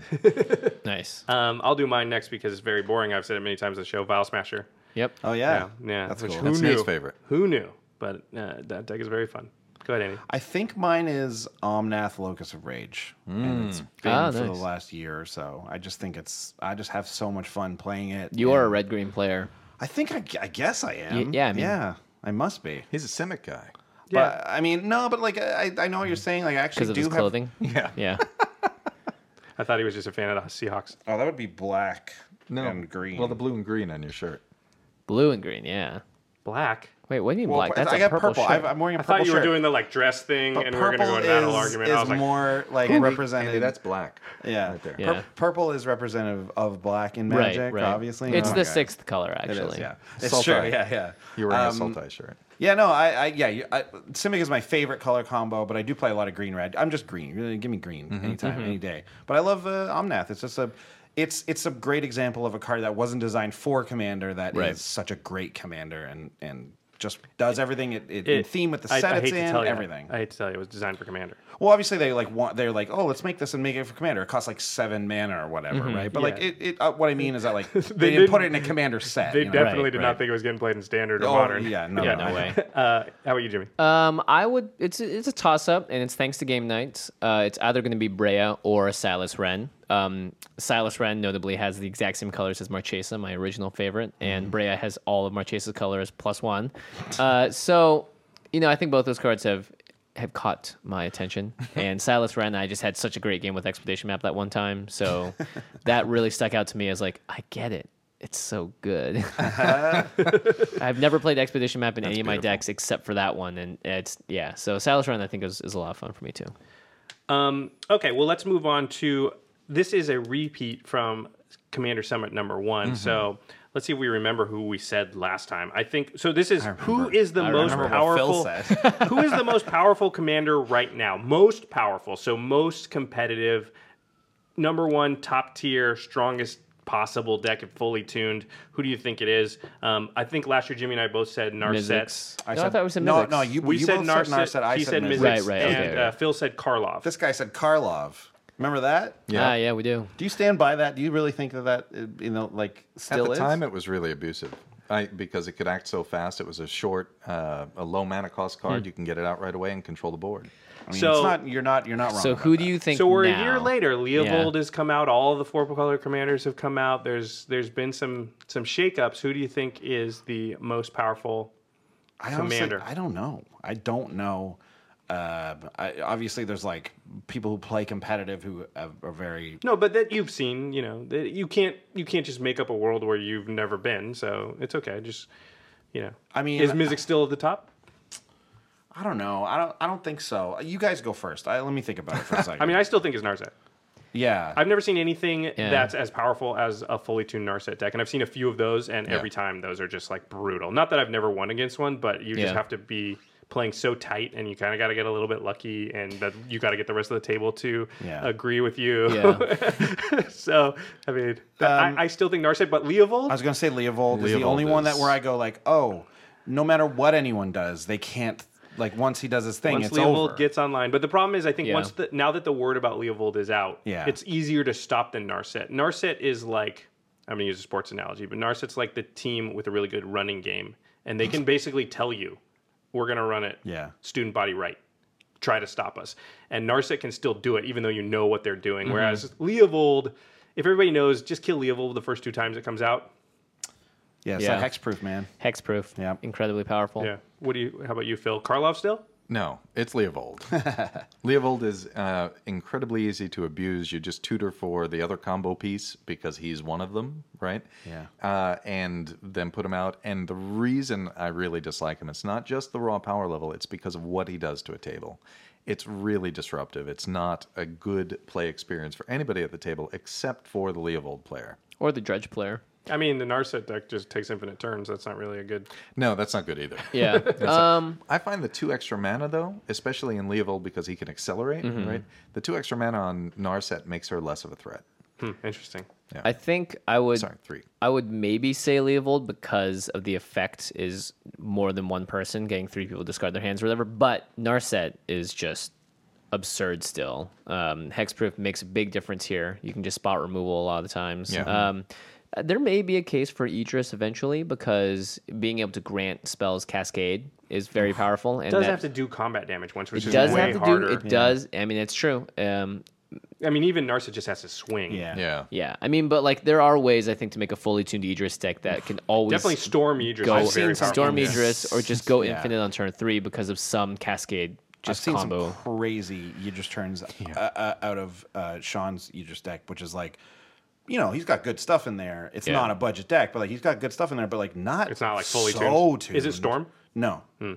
Yeah. It's just The Storm Idris There's a I've lot seen of are other crazy. Cascade things in there. Yeah, so maybe it's without crazy. full potential to be tuned up, Idris might be one of the more powerful commanders out there. But my vote is probably still between Mizzix or Narset, and probably Narset just again because of the hexproof. Yeah, yeah. There's a upper echelon, but none of us mentioned Yisan Or Wanderer Karlov. Bard. Well, we don't have a Yisan. Yeah, Karlov. we don't have a Yisan in our play group, but I've seen Yisan decks being played at like GPs. I looked over the shoulder of 2. And yeah, the thing about Yisan is it's guaranteed combo by, I think, turn 4. Yeah. Yeah. So it's just like if you build it just according to EDHREC or whatever the competitive thing is, like There's a list, right, of what you get at first. you get this, you then get this, second. you get this, Yeah. and once it's started, unless you can't even really counter it because it's not that not with normal counter spell. Like it's hard to stop. It's not impossible. And then the problem is once you stop it, it's just going to happen again. Yeah. It's just very hard to stop Yeah. it for any kind of long term. But again, we don't have one in our play group. And I think most of the competitive EDH players will still put Narset in tier 1, so it's at least competitive. I think Yisan is generally considered the number 1 powerful. I'm not sure on that, though. He's banned Yeah. in Duel, is he not? I'm not He's not- sure. Oh, no, they were thinking he's on, like, their watch list Yeah. or whatever. Anyway. Yeah. Anyways. The watch list. The watch list. Ooh, it's time, guys. We've been looking back. Now it's time to look ahead. Look to the future. So there's a thing that Sheldon has said. He's spoken about the rules committee. Now, it didn't happen this year. Some people thought it might. It could happen next year. Definitely, Sheldon has said this is something that the rules committee sort of wants to happen. It's their desire. And what it is to sort of create a rule that essentially bans off-color fetch lands. So the idea is that you couldn't have a fetch land in your deck that said swamp if you don't have black in your deck. Now, there's problems with just saying, like, if you don't have black, you can't have the word swamp in any of your cards, because then you can't have things that have swamp walk, or you can't have things that destroy all swamps, or every time a swamp gets tapped. Like, there's so many cards in Magic that aren't fetch lands. And so they're trying to come up with an elegant way to word the rule. But the rules committee, or at least Sheldon has come out and said the rules committee has a desire at some point to figure out a way to sort of get rid of off-color fetch lands if they can come up with an elegant wording of that rule. So I thought it'd be interesting to discuss in the future. Is this a change that you would like to see happen? Phil, go ahead. No, I don't think that off-color fetches are so abusive that they need to be banned. Yeah. In fact, it just makes the game easier for people that have the have lands, and that have lands that they may create more lands that say Swamp Mountain in the future. And if you want to make the game more accessible, then make the fetch lands that are already a little more expensive work for more decks.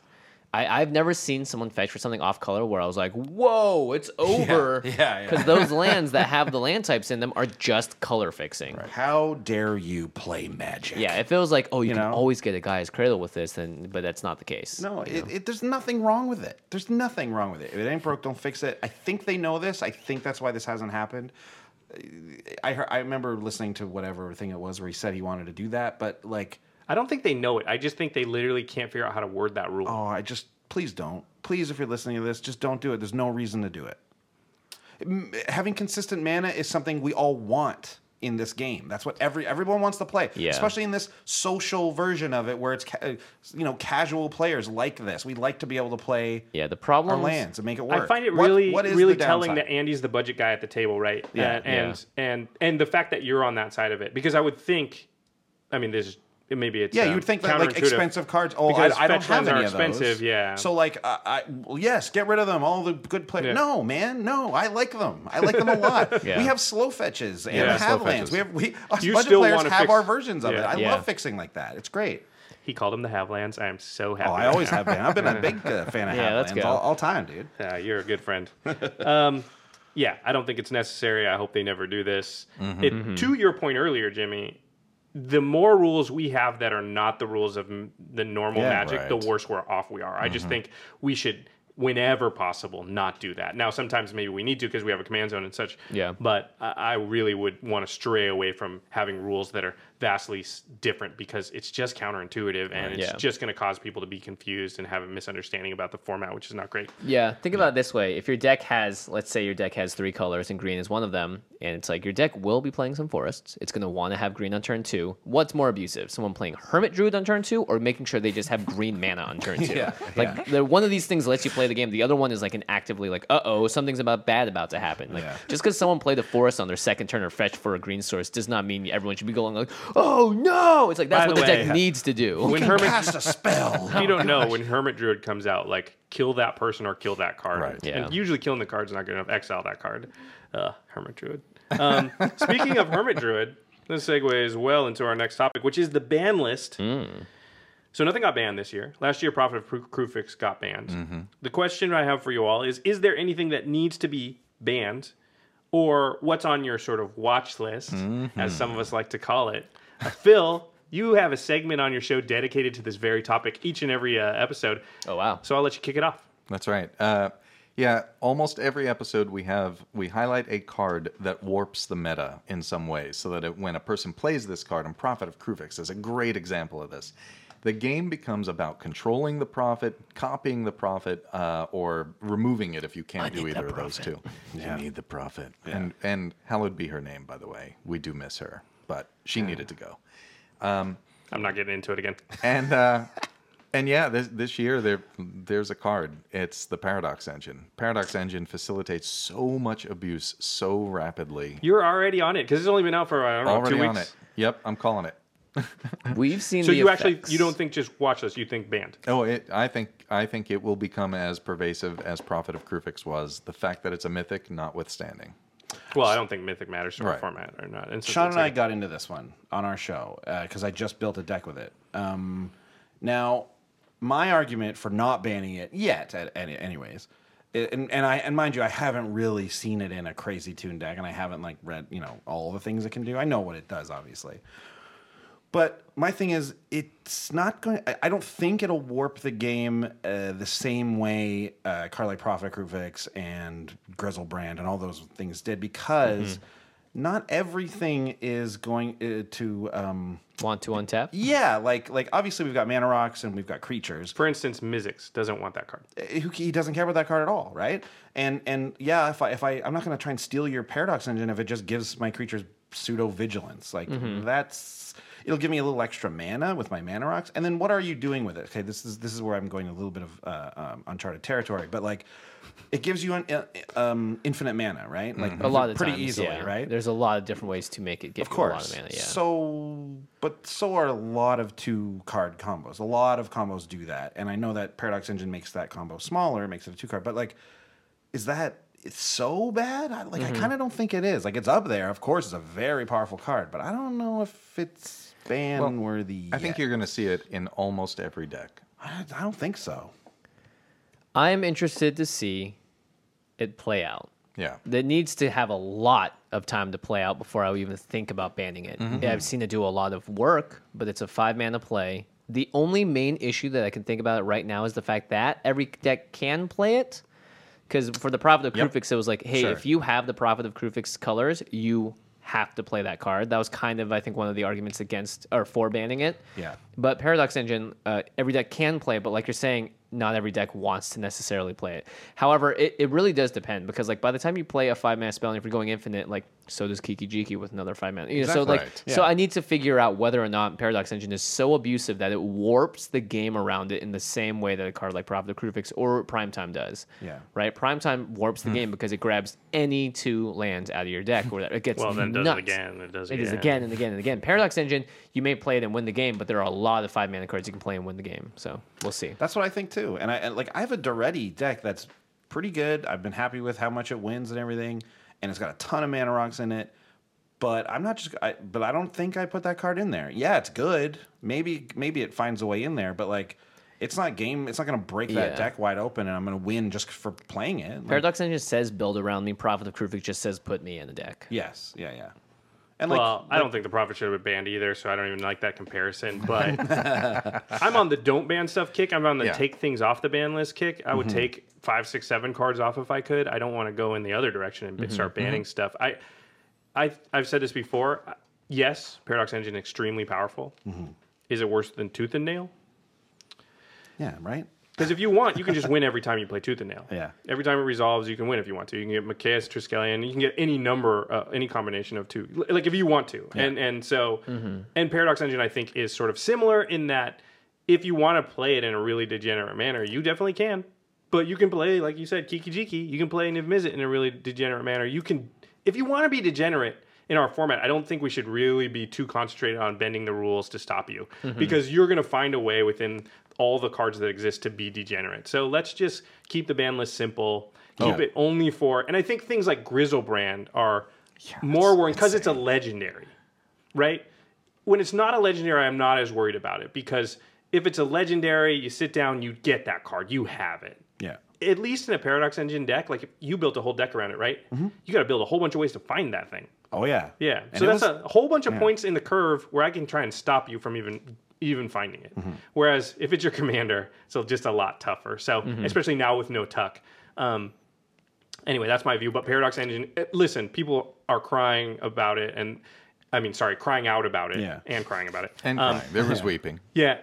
Have not cried yet. And they always, when you talk like this, they always take the tact, like you said, it's not good. It's amazing. No, It's amazing. Freaking amazing. I've had it out on the board, and it's done incredible things. Unbelievable card. Right. But I've had a lot of cards. I've had Staff of Domination out on the board where it's done exactly what Paradox Engine does. Totally. I've had many cards that fit that mold. So That's my take. Yeah, I'm not in favor of banning it either. I just think that it's going to become the locus of activity at any table it's played on. I just don't think that's true. Like, well, it is. You have to get rid of it. Okay. You have to remove it. Yeah. That's different than a lot of decks aren't want like. Yeah. The whole game becomes about he's got one in his graveyard. Wow, I think Consecrated Sphinx is still more powerful. I think being able to draw 6 cards in one turn cycle is better than unless you just win with the Paradox Engine, and I guess a lot of decks do. But I mean, I don't know. There's so many cards you can just play and win, though. Yeah, exactly. Krosan Grip is still a card that exists. Everyone is packing some kind of artifact removal. I don't know. I just feel like sure, not everyone. If you're not playing white, you don't have Path to Exile. You can't exile a creature. But if you're playing any other color, you can get rid of that freaking artifact. And hey, maybe they do stuff in response to win the game, but you it's can there. get rid The of tools it. are there. Yeah. All right. We'll see. And hopefully Black you has guys are tools right. too. Black has Universal Solvent. Black has the 7 mana exile a permanent. Yes, every Power from color Resistance. every color can get rid of that stupid card. Which is what Mark Rosewater loves about the format. Every color can handle artifacts now. All right, well, let's move on to our... I was trying to segue, it's just not coming. Does anyone have any cards that they think should get banned outside of that? Anything else? Oh, yeah, that's true. We only talked about Paradox Engine. Is there anything else that's sort of on the list that you think maybe should go? I don't think there's anything really, but I will say that Paradox Engine, in conjunction with the other card that's at Planar Bridge, is bonkers. Oh, yeah. Oh, yeah, sure. That's nuts. You just fetch everything not up. ban worthy, though. Neither of them. I am going to put it out there. I bet some people are looking at Vidalcan Orrery. Really? As in the card that literally changes the way you play the game every single time you play it. Well, we've definitely been yelling from the rooftops about Vidalcan Orrery for a long, long time, and I still don't think people listen. So I'm not worried right now because I feel like people haven't understood how good that card is. This could be my Nostradamus moment. Yeah, It's such a good card. but every deck in our play group has Vidalcan Orrery, and I go out into the wild GPs, Card Kingdom when we had our little gathering, Vegas, whatever. You play with a lot of people. I never see it, and I'm just like, Vidalcan Orrery is Every deck so here can good. play it. It changes where you sit at the table. Yeah. There's no other card that does that. Yeah. I've resisted Well, it. except for Well, Leyline, yeah. Except for when everyone has one. Yeah. Then it doesn't do anything. No, it still does. No, I know it still does, but it somebody's gotta doesn't blink. change where you sit at Somebody the table. blinks. Though. Yeah. Well, the fact that you can, I mean, it's every non-land card. That to me, if it was just like creatures you control, flash, whatever. But the fact that it's every non-land card makes me go like, oh boy, that thing is, whew. It changes the rules in a fun way. I don't think it's ban worthy in the way that it doesn't even do anything. Right. That's true. When you play it, it doesn't do anything. That's for sure. Yeah. It's a very good card though. I've resisted putting it in every deck I own. I've gone the opposite way and just bought 1 billion of them. Yeah. And I'm just like, why doesn't this deck have a Vidalcan Orrery? There it goes. I just put it in the ones where like it Japanese makes the foil most ones. sense. Yeah. Yeah, all of them. Well, yes, it for sure does. Literally all of them. But I resist that power creep urge as much as I can. Well, all right. they're from a spiky meta. I don't know if you know that. Yeah, I don't know. Moving on. Moving on. So this is kind of a big one, and I wasn't sure how to word it, but by far when we tweeted out asking for what we thought the big issues about Commander sort of are, and also through the Game Nights Theory series, through our podcast, through our email, I'm sure you guys get this all the time. The number one by a landslide. It's not even close. The gap between this and whatever the next issue is so far that you can't even see the next issue, is the conflict between casual and competitive. And it rears its head in many ways, depending on how people are wording their comments, their tweets, their emails. But it always boils down to this moving target of, what everybody thinks the format is as far as how competitive it is. So my question is this solvable? Is this even a weakness of the format? I think it might be a strength. What do you guys think about this sort of tug and pull, this conflict between casual and competitive? I think it's definitely a strength. I think it's a strength that you can have both exist simultaneously and can actually even play together, and still people get what they want out of the format right at the same time. So I think it's the thing about Commander. It's the thing. It's the multiplayer equals 4 people who want something different out of the game, and they'll get to get it. I think that's the number one thing that I love about it. Yeah, I've dabbled a little bit, but not actually, not played anything significant. We have a deck tester who everybody at this table knows, I think, Johnny Crass. He's the big competitive EDH player in our playtest group, and yet he can't muster a single game of competitive EDH with any of us. I think it's overall a strength. The only real weakness is that it leads to confusion when people are talking about Commander. If you're a new player and you've never seen the other type of Commander, you can easily be confused if somebody says, hey, let's play some competitive, because you're like, oh, I've got a competitive deck, and you bring out, Narset or something like that, but it's not the dual Commander Narset. So it adds a little bit of confusion, but overall, it's fine. It's fine. I think if you're going to play something competitive, you play Standard or Modern. So you don't think competitive should be part of Commander then? Oh, no. I'm fine with it being that. I think it should be. If people want to play it and people want to have fun playing that way, that's fine. I think there are better competitive formats, is what I mean. I think that's true also. I don't think Commander is that good of a competitive format. Yeah, I think if you're trying to play Commander competitively, you are actually doing yourself an active disservice unless you really like the arch enemy aspect of it. See, I don't think you're doing yourself a disservice at all. Like, you just I'm just saying, politically. Like, I don't think competitive Commander players are, like, wrong. But here's the thing. No. I think when you say competitive Commander player, I'm thinking of someone that wants to win with cards and cards alone. I just think somebody who wants to win. I mean, for me, if you want to be a competitive singleton player, play Canadian Highlander, play dual Commander, 1v1 formats. Yeah. I think if you're going into it with the idea that, like, I'm competitive and that I must win with my cards and don't understand the political aspects of it, then you're not doing yourself a service.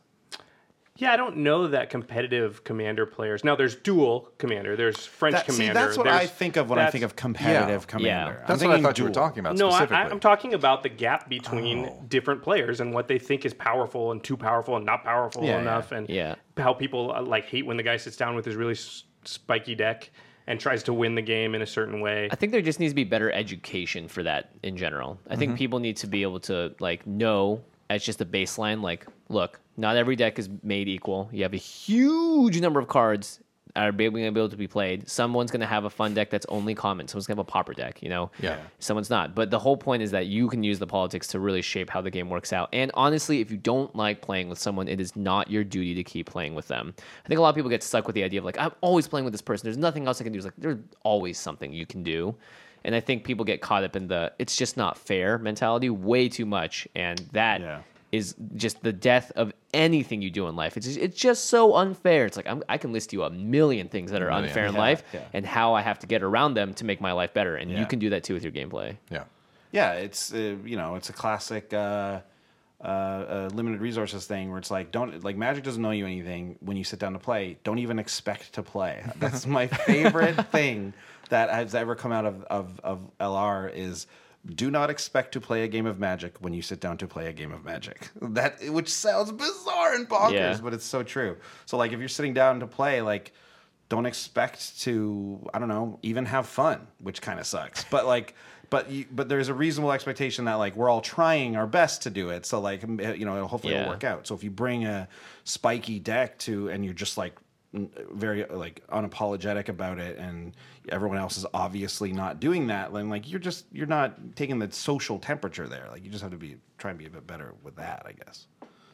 Yeah, I thought you meant competitive EDH, like the format, the dual Commander format. No, because they're fine. They're off in their world. Nobody's complaining within that group, right? It's the group that is it's not the 1v1 style, right? But it's people who are it's the varying power level and the inevitable power level. It's the people in our comments that are like, Infect is the worst mechanic ever. I can't believe you guys are playing it. I'm glad you brought that up because, like, if you look through the comments, and Game Nights has really brought this to the fore, if you look through the comments, you'll see, like, oh, he played Infect. He's so lame. Oh, he played really expensive cards. He's so lame. Oh, he played just the normal. A lot of negative comments. Oh, he just played the normal cards that, like, this is YouTube he just played specifically. Generic good stuff. He's so lame. Oh, he didn't make the optimal play. He's so lame. Oh, he's playing with that crappy card. And it's like, okay, guys, but I mean, it's like the takeaway is just that the target is moving so much and so fast that it's actually, like, if you look at it, like, everybody out there, you can't hit it. You can't hit the target. No. It's moving all over the place. So we have to stop whining. We got to just be a little bit more like, okay, this is going to happen sometimes. Yeah. And it's a strength of our format that it can happen, like Andy said. That's what I really think. I think that the strength of our format is that it can't be corralled into competitive or casual. It can't be sort of stereotypically pushed in. And pros and such try to push us towards like, oh, they're just casual. And I think that lends towards people believing something that's not necessarily true. There are people that play Commander and they want to win the game. And you know what? They have just as much right to play the game that way as you have a right to play it with your possibility storms and not caring that, quote unquote, not caring about winning. Although if you don't care about winning, then why are you so upset when somebody comes with a like you do care about winning? Obviously, we all play to win the game. But I think a lot of tolerance on both sides needs to be. And then there's the people who play Leovold and email us constantly saying, every time I pull out Leovold, my entire play group just kills me. What do I do? Well, dude, don't play Leovold. Because they obviously hate it. I do think that the people who like complain about those types of things you guys are talking about, like in your video, it's like that is a vocal minority. I believe. I think there's a lot of people because we hear. I'm not saying there's only a handful of them, but I do think there's more people out there who are understanding and want Oh, there's more reasonable people than there are unreasonable. I agree with that. Well, I mean, I've been on YouTube for 6 years. November. YouTube and Twitch commenters may be the worst things in the world. I'm just saying. And you're going to leave a comment on this video and you're like, I'm not that person. But like, don't worry. He's like the old YouTube man. I've read...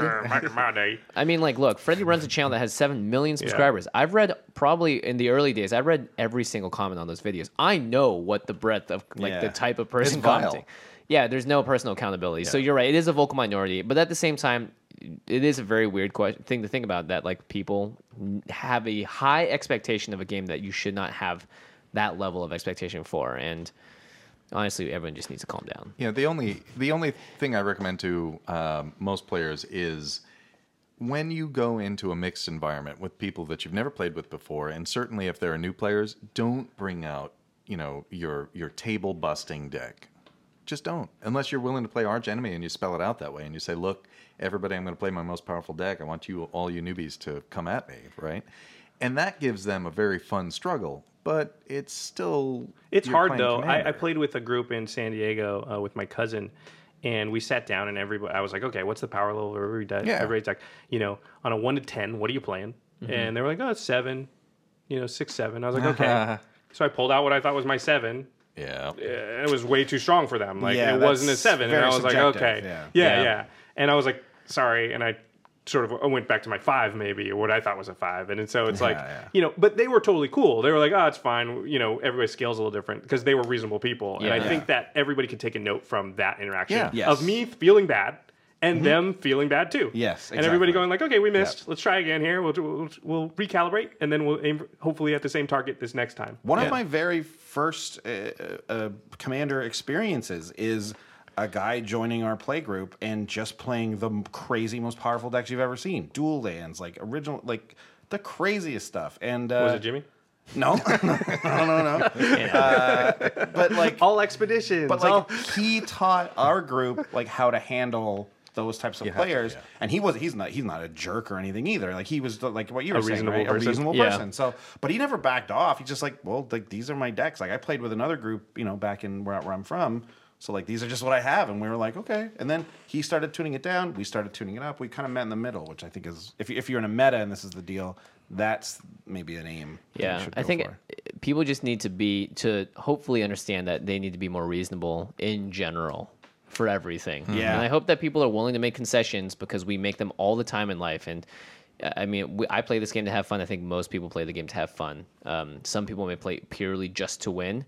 I would try to actively avoid those people if they cannot find a way to like play with everyone else, or at least make it an experience that everyone can have some level of enjoyment out of. Yeah, and this is the thing. If you are playing with somebody who's super competitive and won't tone it down, and you don't feel like coming up, and your meta doesn't feel like coming up, then talk to them about it, right? Unless you just don't want them to play with you anymore and you stop inviting them to come over, just be a grown-up and talk to the person and say that this is the problem. Yeah. And but also, most like, people are reasonable. Cool about that. Yeah. Because there are like I've like people same thing. People have written us emails been like, I've mentioned this to my friend or whatever. He and he wasn't responsive. Or the opposite. Like I have a very powerful deck and someone's come up to me and like really reamed me out for it. It's like you don't deserve to be reamed out either, right? So like everyone just be cool. Yeah. Listen, I think I said this on your show, which is take the person and the deck and separate them Yeah. Oh, yeah. And don't prescribe any sort of like personality traits to the person because of the deck they played. So you're not a jerk because you played a deck or It's either played how to you win. played or how you address Yeah. it. Now I don't you know? like that deck and that deck's mean. It doesn't mean you're mean and I don't like you. Yes. And so keep those things separate, and you're gonna have a lot more success in dealing with people. And when you separate them, you make one sit in the corner, and then you play the deck. All right, we are on to our very last topic of discussion for Commander Summit 2017. Dun, dun, dun. It is a question we asked last time, so it'll be interesting to hear if we're on the same agenda or not. It's you've been elected to the Rules Committee in this hypothetical universe. What's the number one item on your agenda? I remember last time I said errata the Nephilim, make them legendary. Well, guess what? They made 4-color commanders instead, which is just fine by me. So And they did what I Had wanted. nothing to do with the rules committee either. Yeah, exactly. Yeah, no, it didn't. But so my wish was granted, sort of, by other people. I don't know. You know what my thing is? Don't do anything. Just sit there on your hands and have fun playing Commander. Yeah. I think mine's going to be similar to what I said last year. I actually forgot what I said last year, but merge. Oh, give it to Wizards? No, give it. You don't need to give it. All right. I'm done the passive ceding all control, but my goodness, at least try to have some kind of contact with them because your statistical analysis could benefit so much. I mean, they do have. I think there's one person from Wizards on the Rules Committee. There might be two. I don't know. I just I feel don't like know how it works exactly. And the other thing is transparency. I think we really need to know how some decisions are being made outside of we enter a smoky room with cigars and we walk out of it changing the world. Like, I don't like that at all. This is a game that is we all play and we all have opinions on, but also more importantly, we need to make sure we're making the right decisions when we make those decisions. I mean, Commander's grown so big. There are some indications that it's the second most popular way to play Magic, possibly first. Yep. Morrow had a couple of polls this last year that showed Commander. We lost to Limited as people's favorite format. Now, these are followers of Mark Rosewater on Twitter, so there's some confirmation bias. But at the same time, I would tend to think that would be more towards Standard and Limited players than it would be casual Commander players who are less likely to be online, constantly consuming Magic content. I could be wrong. But anyway, the outcome of that was that we lost by less than half of 1%. In the finals, too limited as far as what's your favorite format. And then there was another poll, and I forget what it was, one of his brackets, where Commander actually came out on top as sort of the favorite way to play Magic or something. So definitely we're up there. I think, to Jimmy's point, that's just too many people to have the Rules Committee sort of operating in the way that it does, which is, as far as we know, unscientific. And I'm not using that word because I made it up. I'm using that word because they've used that word as to their process. And that's just a little bit scary. So yeah, that wouldn't be my number one agenda necessarily, but I like it, Jimmy. Yeah, it's tough, right? I mean, it's tough just because of what we just talked about, casual versus competitive, right? What some rules are good for the goose and others are good for the gander, right? Like I remember when they Never heard those words used like that, but yeah. That's what it is, right? Like, what is a gander? A gander's a male goose. Just taking a gander. Okay, Oh, you were I just see. kidding. I Sorry, see. okay. I thought I was looking at something, taking a gander. Yeah. No, there's a Just term. kidding. I'm just messing with you, Canadian boy. Listen, tell me where I'm supposed to know that's a joke. At what point? I don't know about that. Anyway, Yeah. I'm sorry. Have you guys noticed I've been saying it? Sorry. sorry. Sorry. Yeah, because that's how it should be pronounced. It's an A in there. Not I'm an O. sorry. Anyways, We're deviating. it's different. I'm gonna get angry Canadian emails Listen, now. leave me. Yeah, exactly. Yeah. Leave us alone. Back off, you hosers. Listen. Oh, we got him totally off subject. Yeah, now you do. Now I forgot what I was even going to say. Phil, what is the one thing? First thing I do. What's your agenda? First thing Yeah. I do, I close all the doors and the windows, and I don't let anybody peer into the process, and I just start issuing dicta until Right. You're signing orders after orders. right. Let's not go here. No, it's true. I mean, honestly, like it needs to be run in a way that's a democratic process if it's a democratic game. Yeah. You know what I mean? Like it's a political game. We need to make sure that we can all agree to how these things are being formed in. I think that's one of the reasons you would want Wizards involved, because as weird as that sounds, when there's a corporation involved, then the customers do have leverage over the corporation. Whereas there's nothing. I've said this many times, but there's no leverage over the Rules Committee. There's no way to, like, if they decide they want to do something and it's wrong, what does it cost them? Yeah. Yeah, I think if you're the rules committee, Twitter shaming, I guess. I mean, yeah, like it's not like they don't make as much money. Yeah. At what point do They're not we making money. revolt? If they would do what they're wanting to do, apparently, which is changing that fetch rule, What point do we just go, yeah, we're not going to do that? It's when Chandra and the Gatewatch get there, then we revolt. Yeah. That's when we revolt. Right. Together we can do it, guys. Do you have a real one, or are you really going to close the doors and windows? I think as a member of the rules committee, it behooves me, right, to find a way to collect the research about which cards are being abused, which cards are the most problematic, and unfortunately, Mitgo is not the way, Moto is not the way to do that, because it's a totally different community, and it's really kind of And it's small. terrible. The community, I mean. Yeah. But you have to find some way to make this a little bit more scientific. I think if you aren't doing that, and I love Sheldon and wish him the best of luck because he's dealing with some health issues right now, but Oh, I didn't know that. Feel better, Sheldon. I don't think he listens. No, he doesn't listen to any of us, I think. But Well, that's for sure. So that's obvious. so my first act on the rules committee is to make us all members of the rules committee. All right. And our co-hosts who aren't here right now. You know, it's funny because EDH Rec, just Donald Miner, just decided to come up with on his own a way more scientific way to look at EDH than the rules committee, who has been running it for how long? Like, that's what I think. And according to Sheldon Miner, what, it cost like $3 million or something? Or Yeah. what's he Let's saying? not talk about that. Donald Dumb Miner, how much statistics. did it cost you? Because you just messaged me because I bet it wasn't $2 million. Yeah. I've already said it. I just unban a bunch of cards. Yeah. Yeah. Biorhythm, you're back. I think I would. I think whatever. Just who do cares? it. Whatever. Yeah. Just get that ban list way down, and then maybe we could look at some cards that I really would Braids, ban. free braids, But man. I don't. Free Braids is legendary. I tried to, but I made a whole Free deck braids. around it and forgot that she was banned. It was Well, great. that sucks. Sorry, Did you guys. proxy at least first as a? No. Was it budget at least? for the podcast? Just change I it didn't to Geth. actually make it. I just Change did it to for the- Geth or the Vault. It's more Wait, embarrassing that I did it for the podcast, though. Telling everybody, listen. hey, in your braids deck, you can do this. You don't actually make all those decks? No, I don't have 89 decks or whatever it is.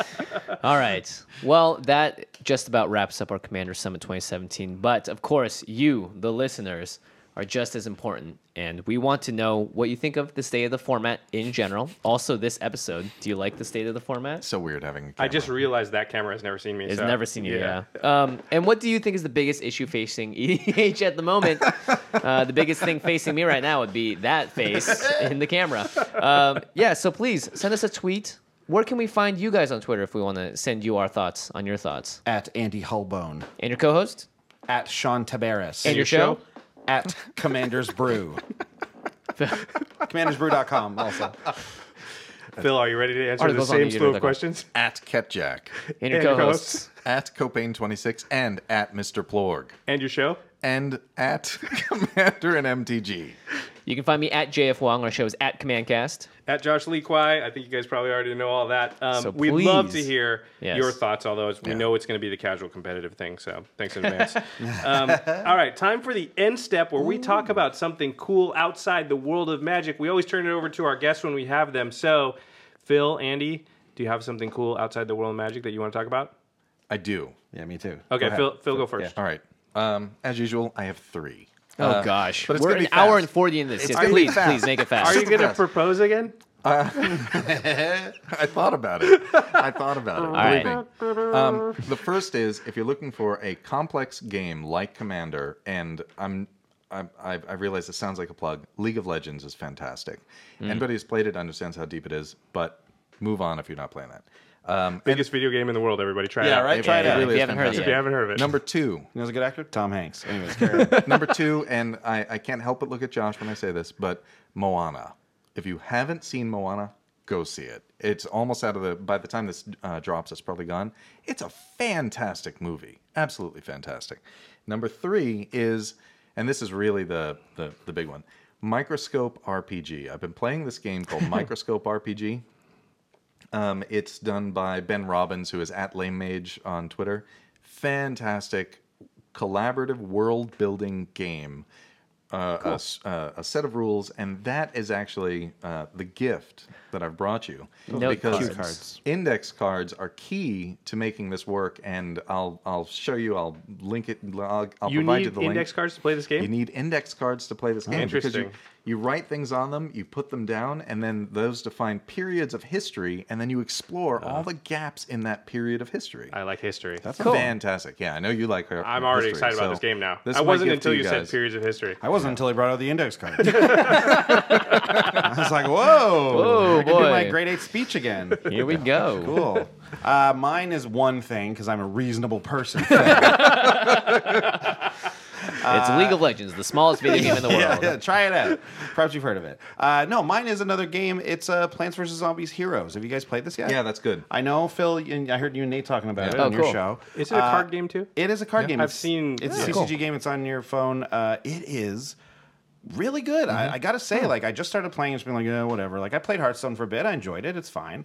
And I've been playing this, but I haven't been able to put this down since I've been playing it. Wow. One of the things I love about it is it's pretty well balanced. Like, that's great. And it's a thing where it's like you have to be plants or zombies, so it's not like you'll ever play plants versus plants or anything. So there's like a defined side to what you're playing. It's kind of like the old Star Wars game in that way. You could either be the Empire or the Rebels. Netrunner.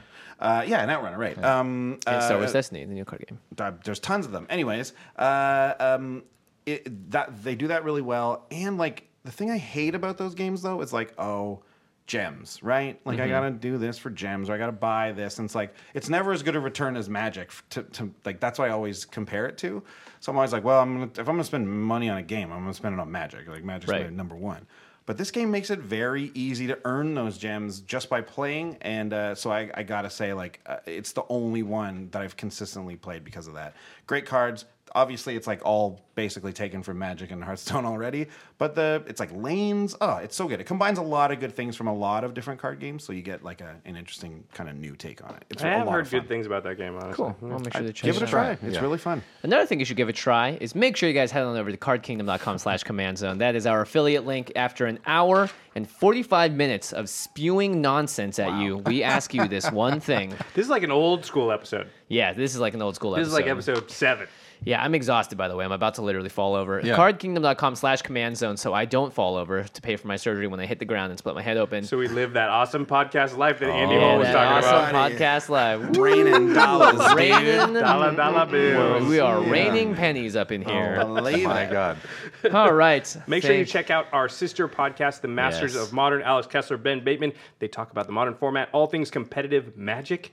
You can find them on Twitter at the MMCast or right next to us on Collected.company, our new Magic hub.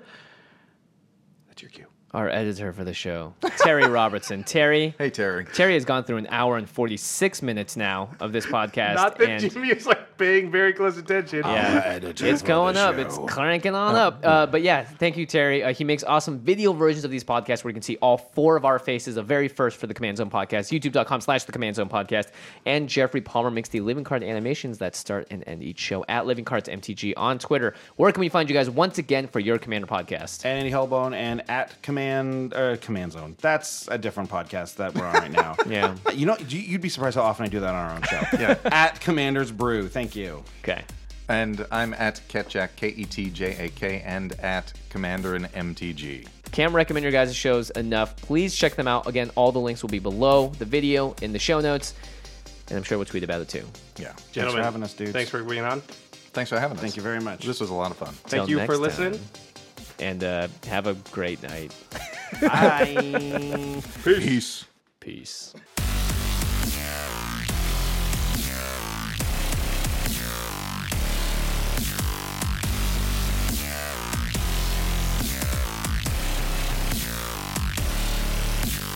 Thank you for your attention. For further inquiries, send an email to commandcast@rocketjump.com or ask us on Twitter at JFWong and at Josh Lee Kwai. See you later, alligator. Greetings, humans.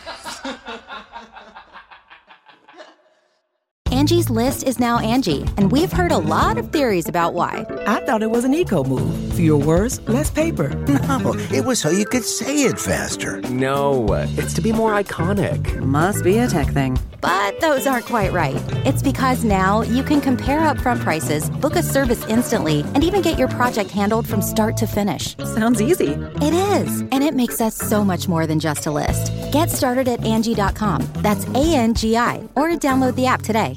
Angie has made it easier than ever to connect with skilled professionals to get all your jobs projects done well. I absolutely love this because, if you own a home, it can be really hard to maintain. It's hard to find people that can help you for a big project or a small.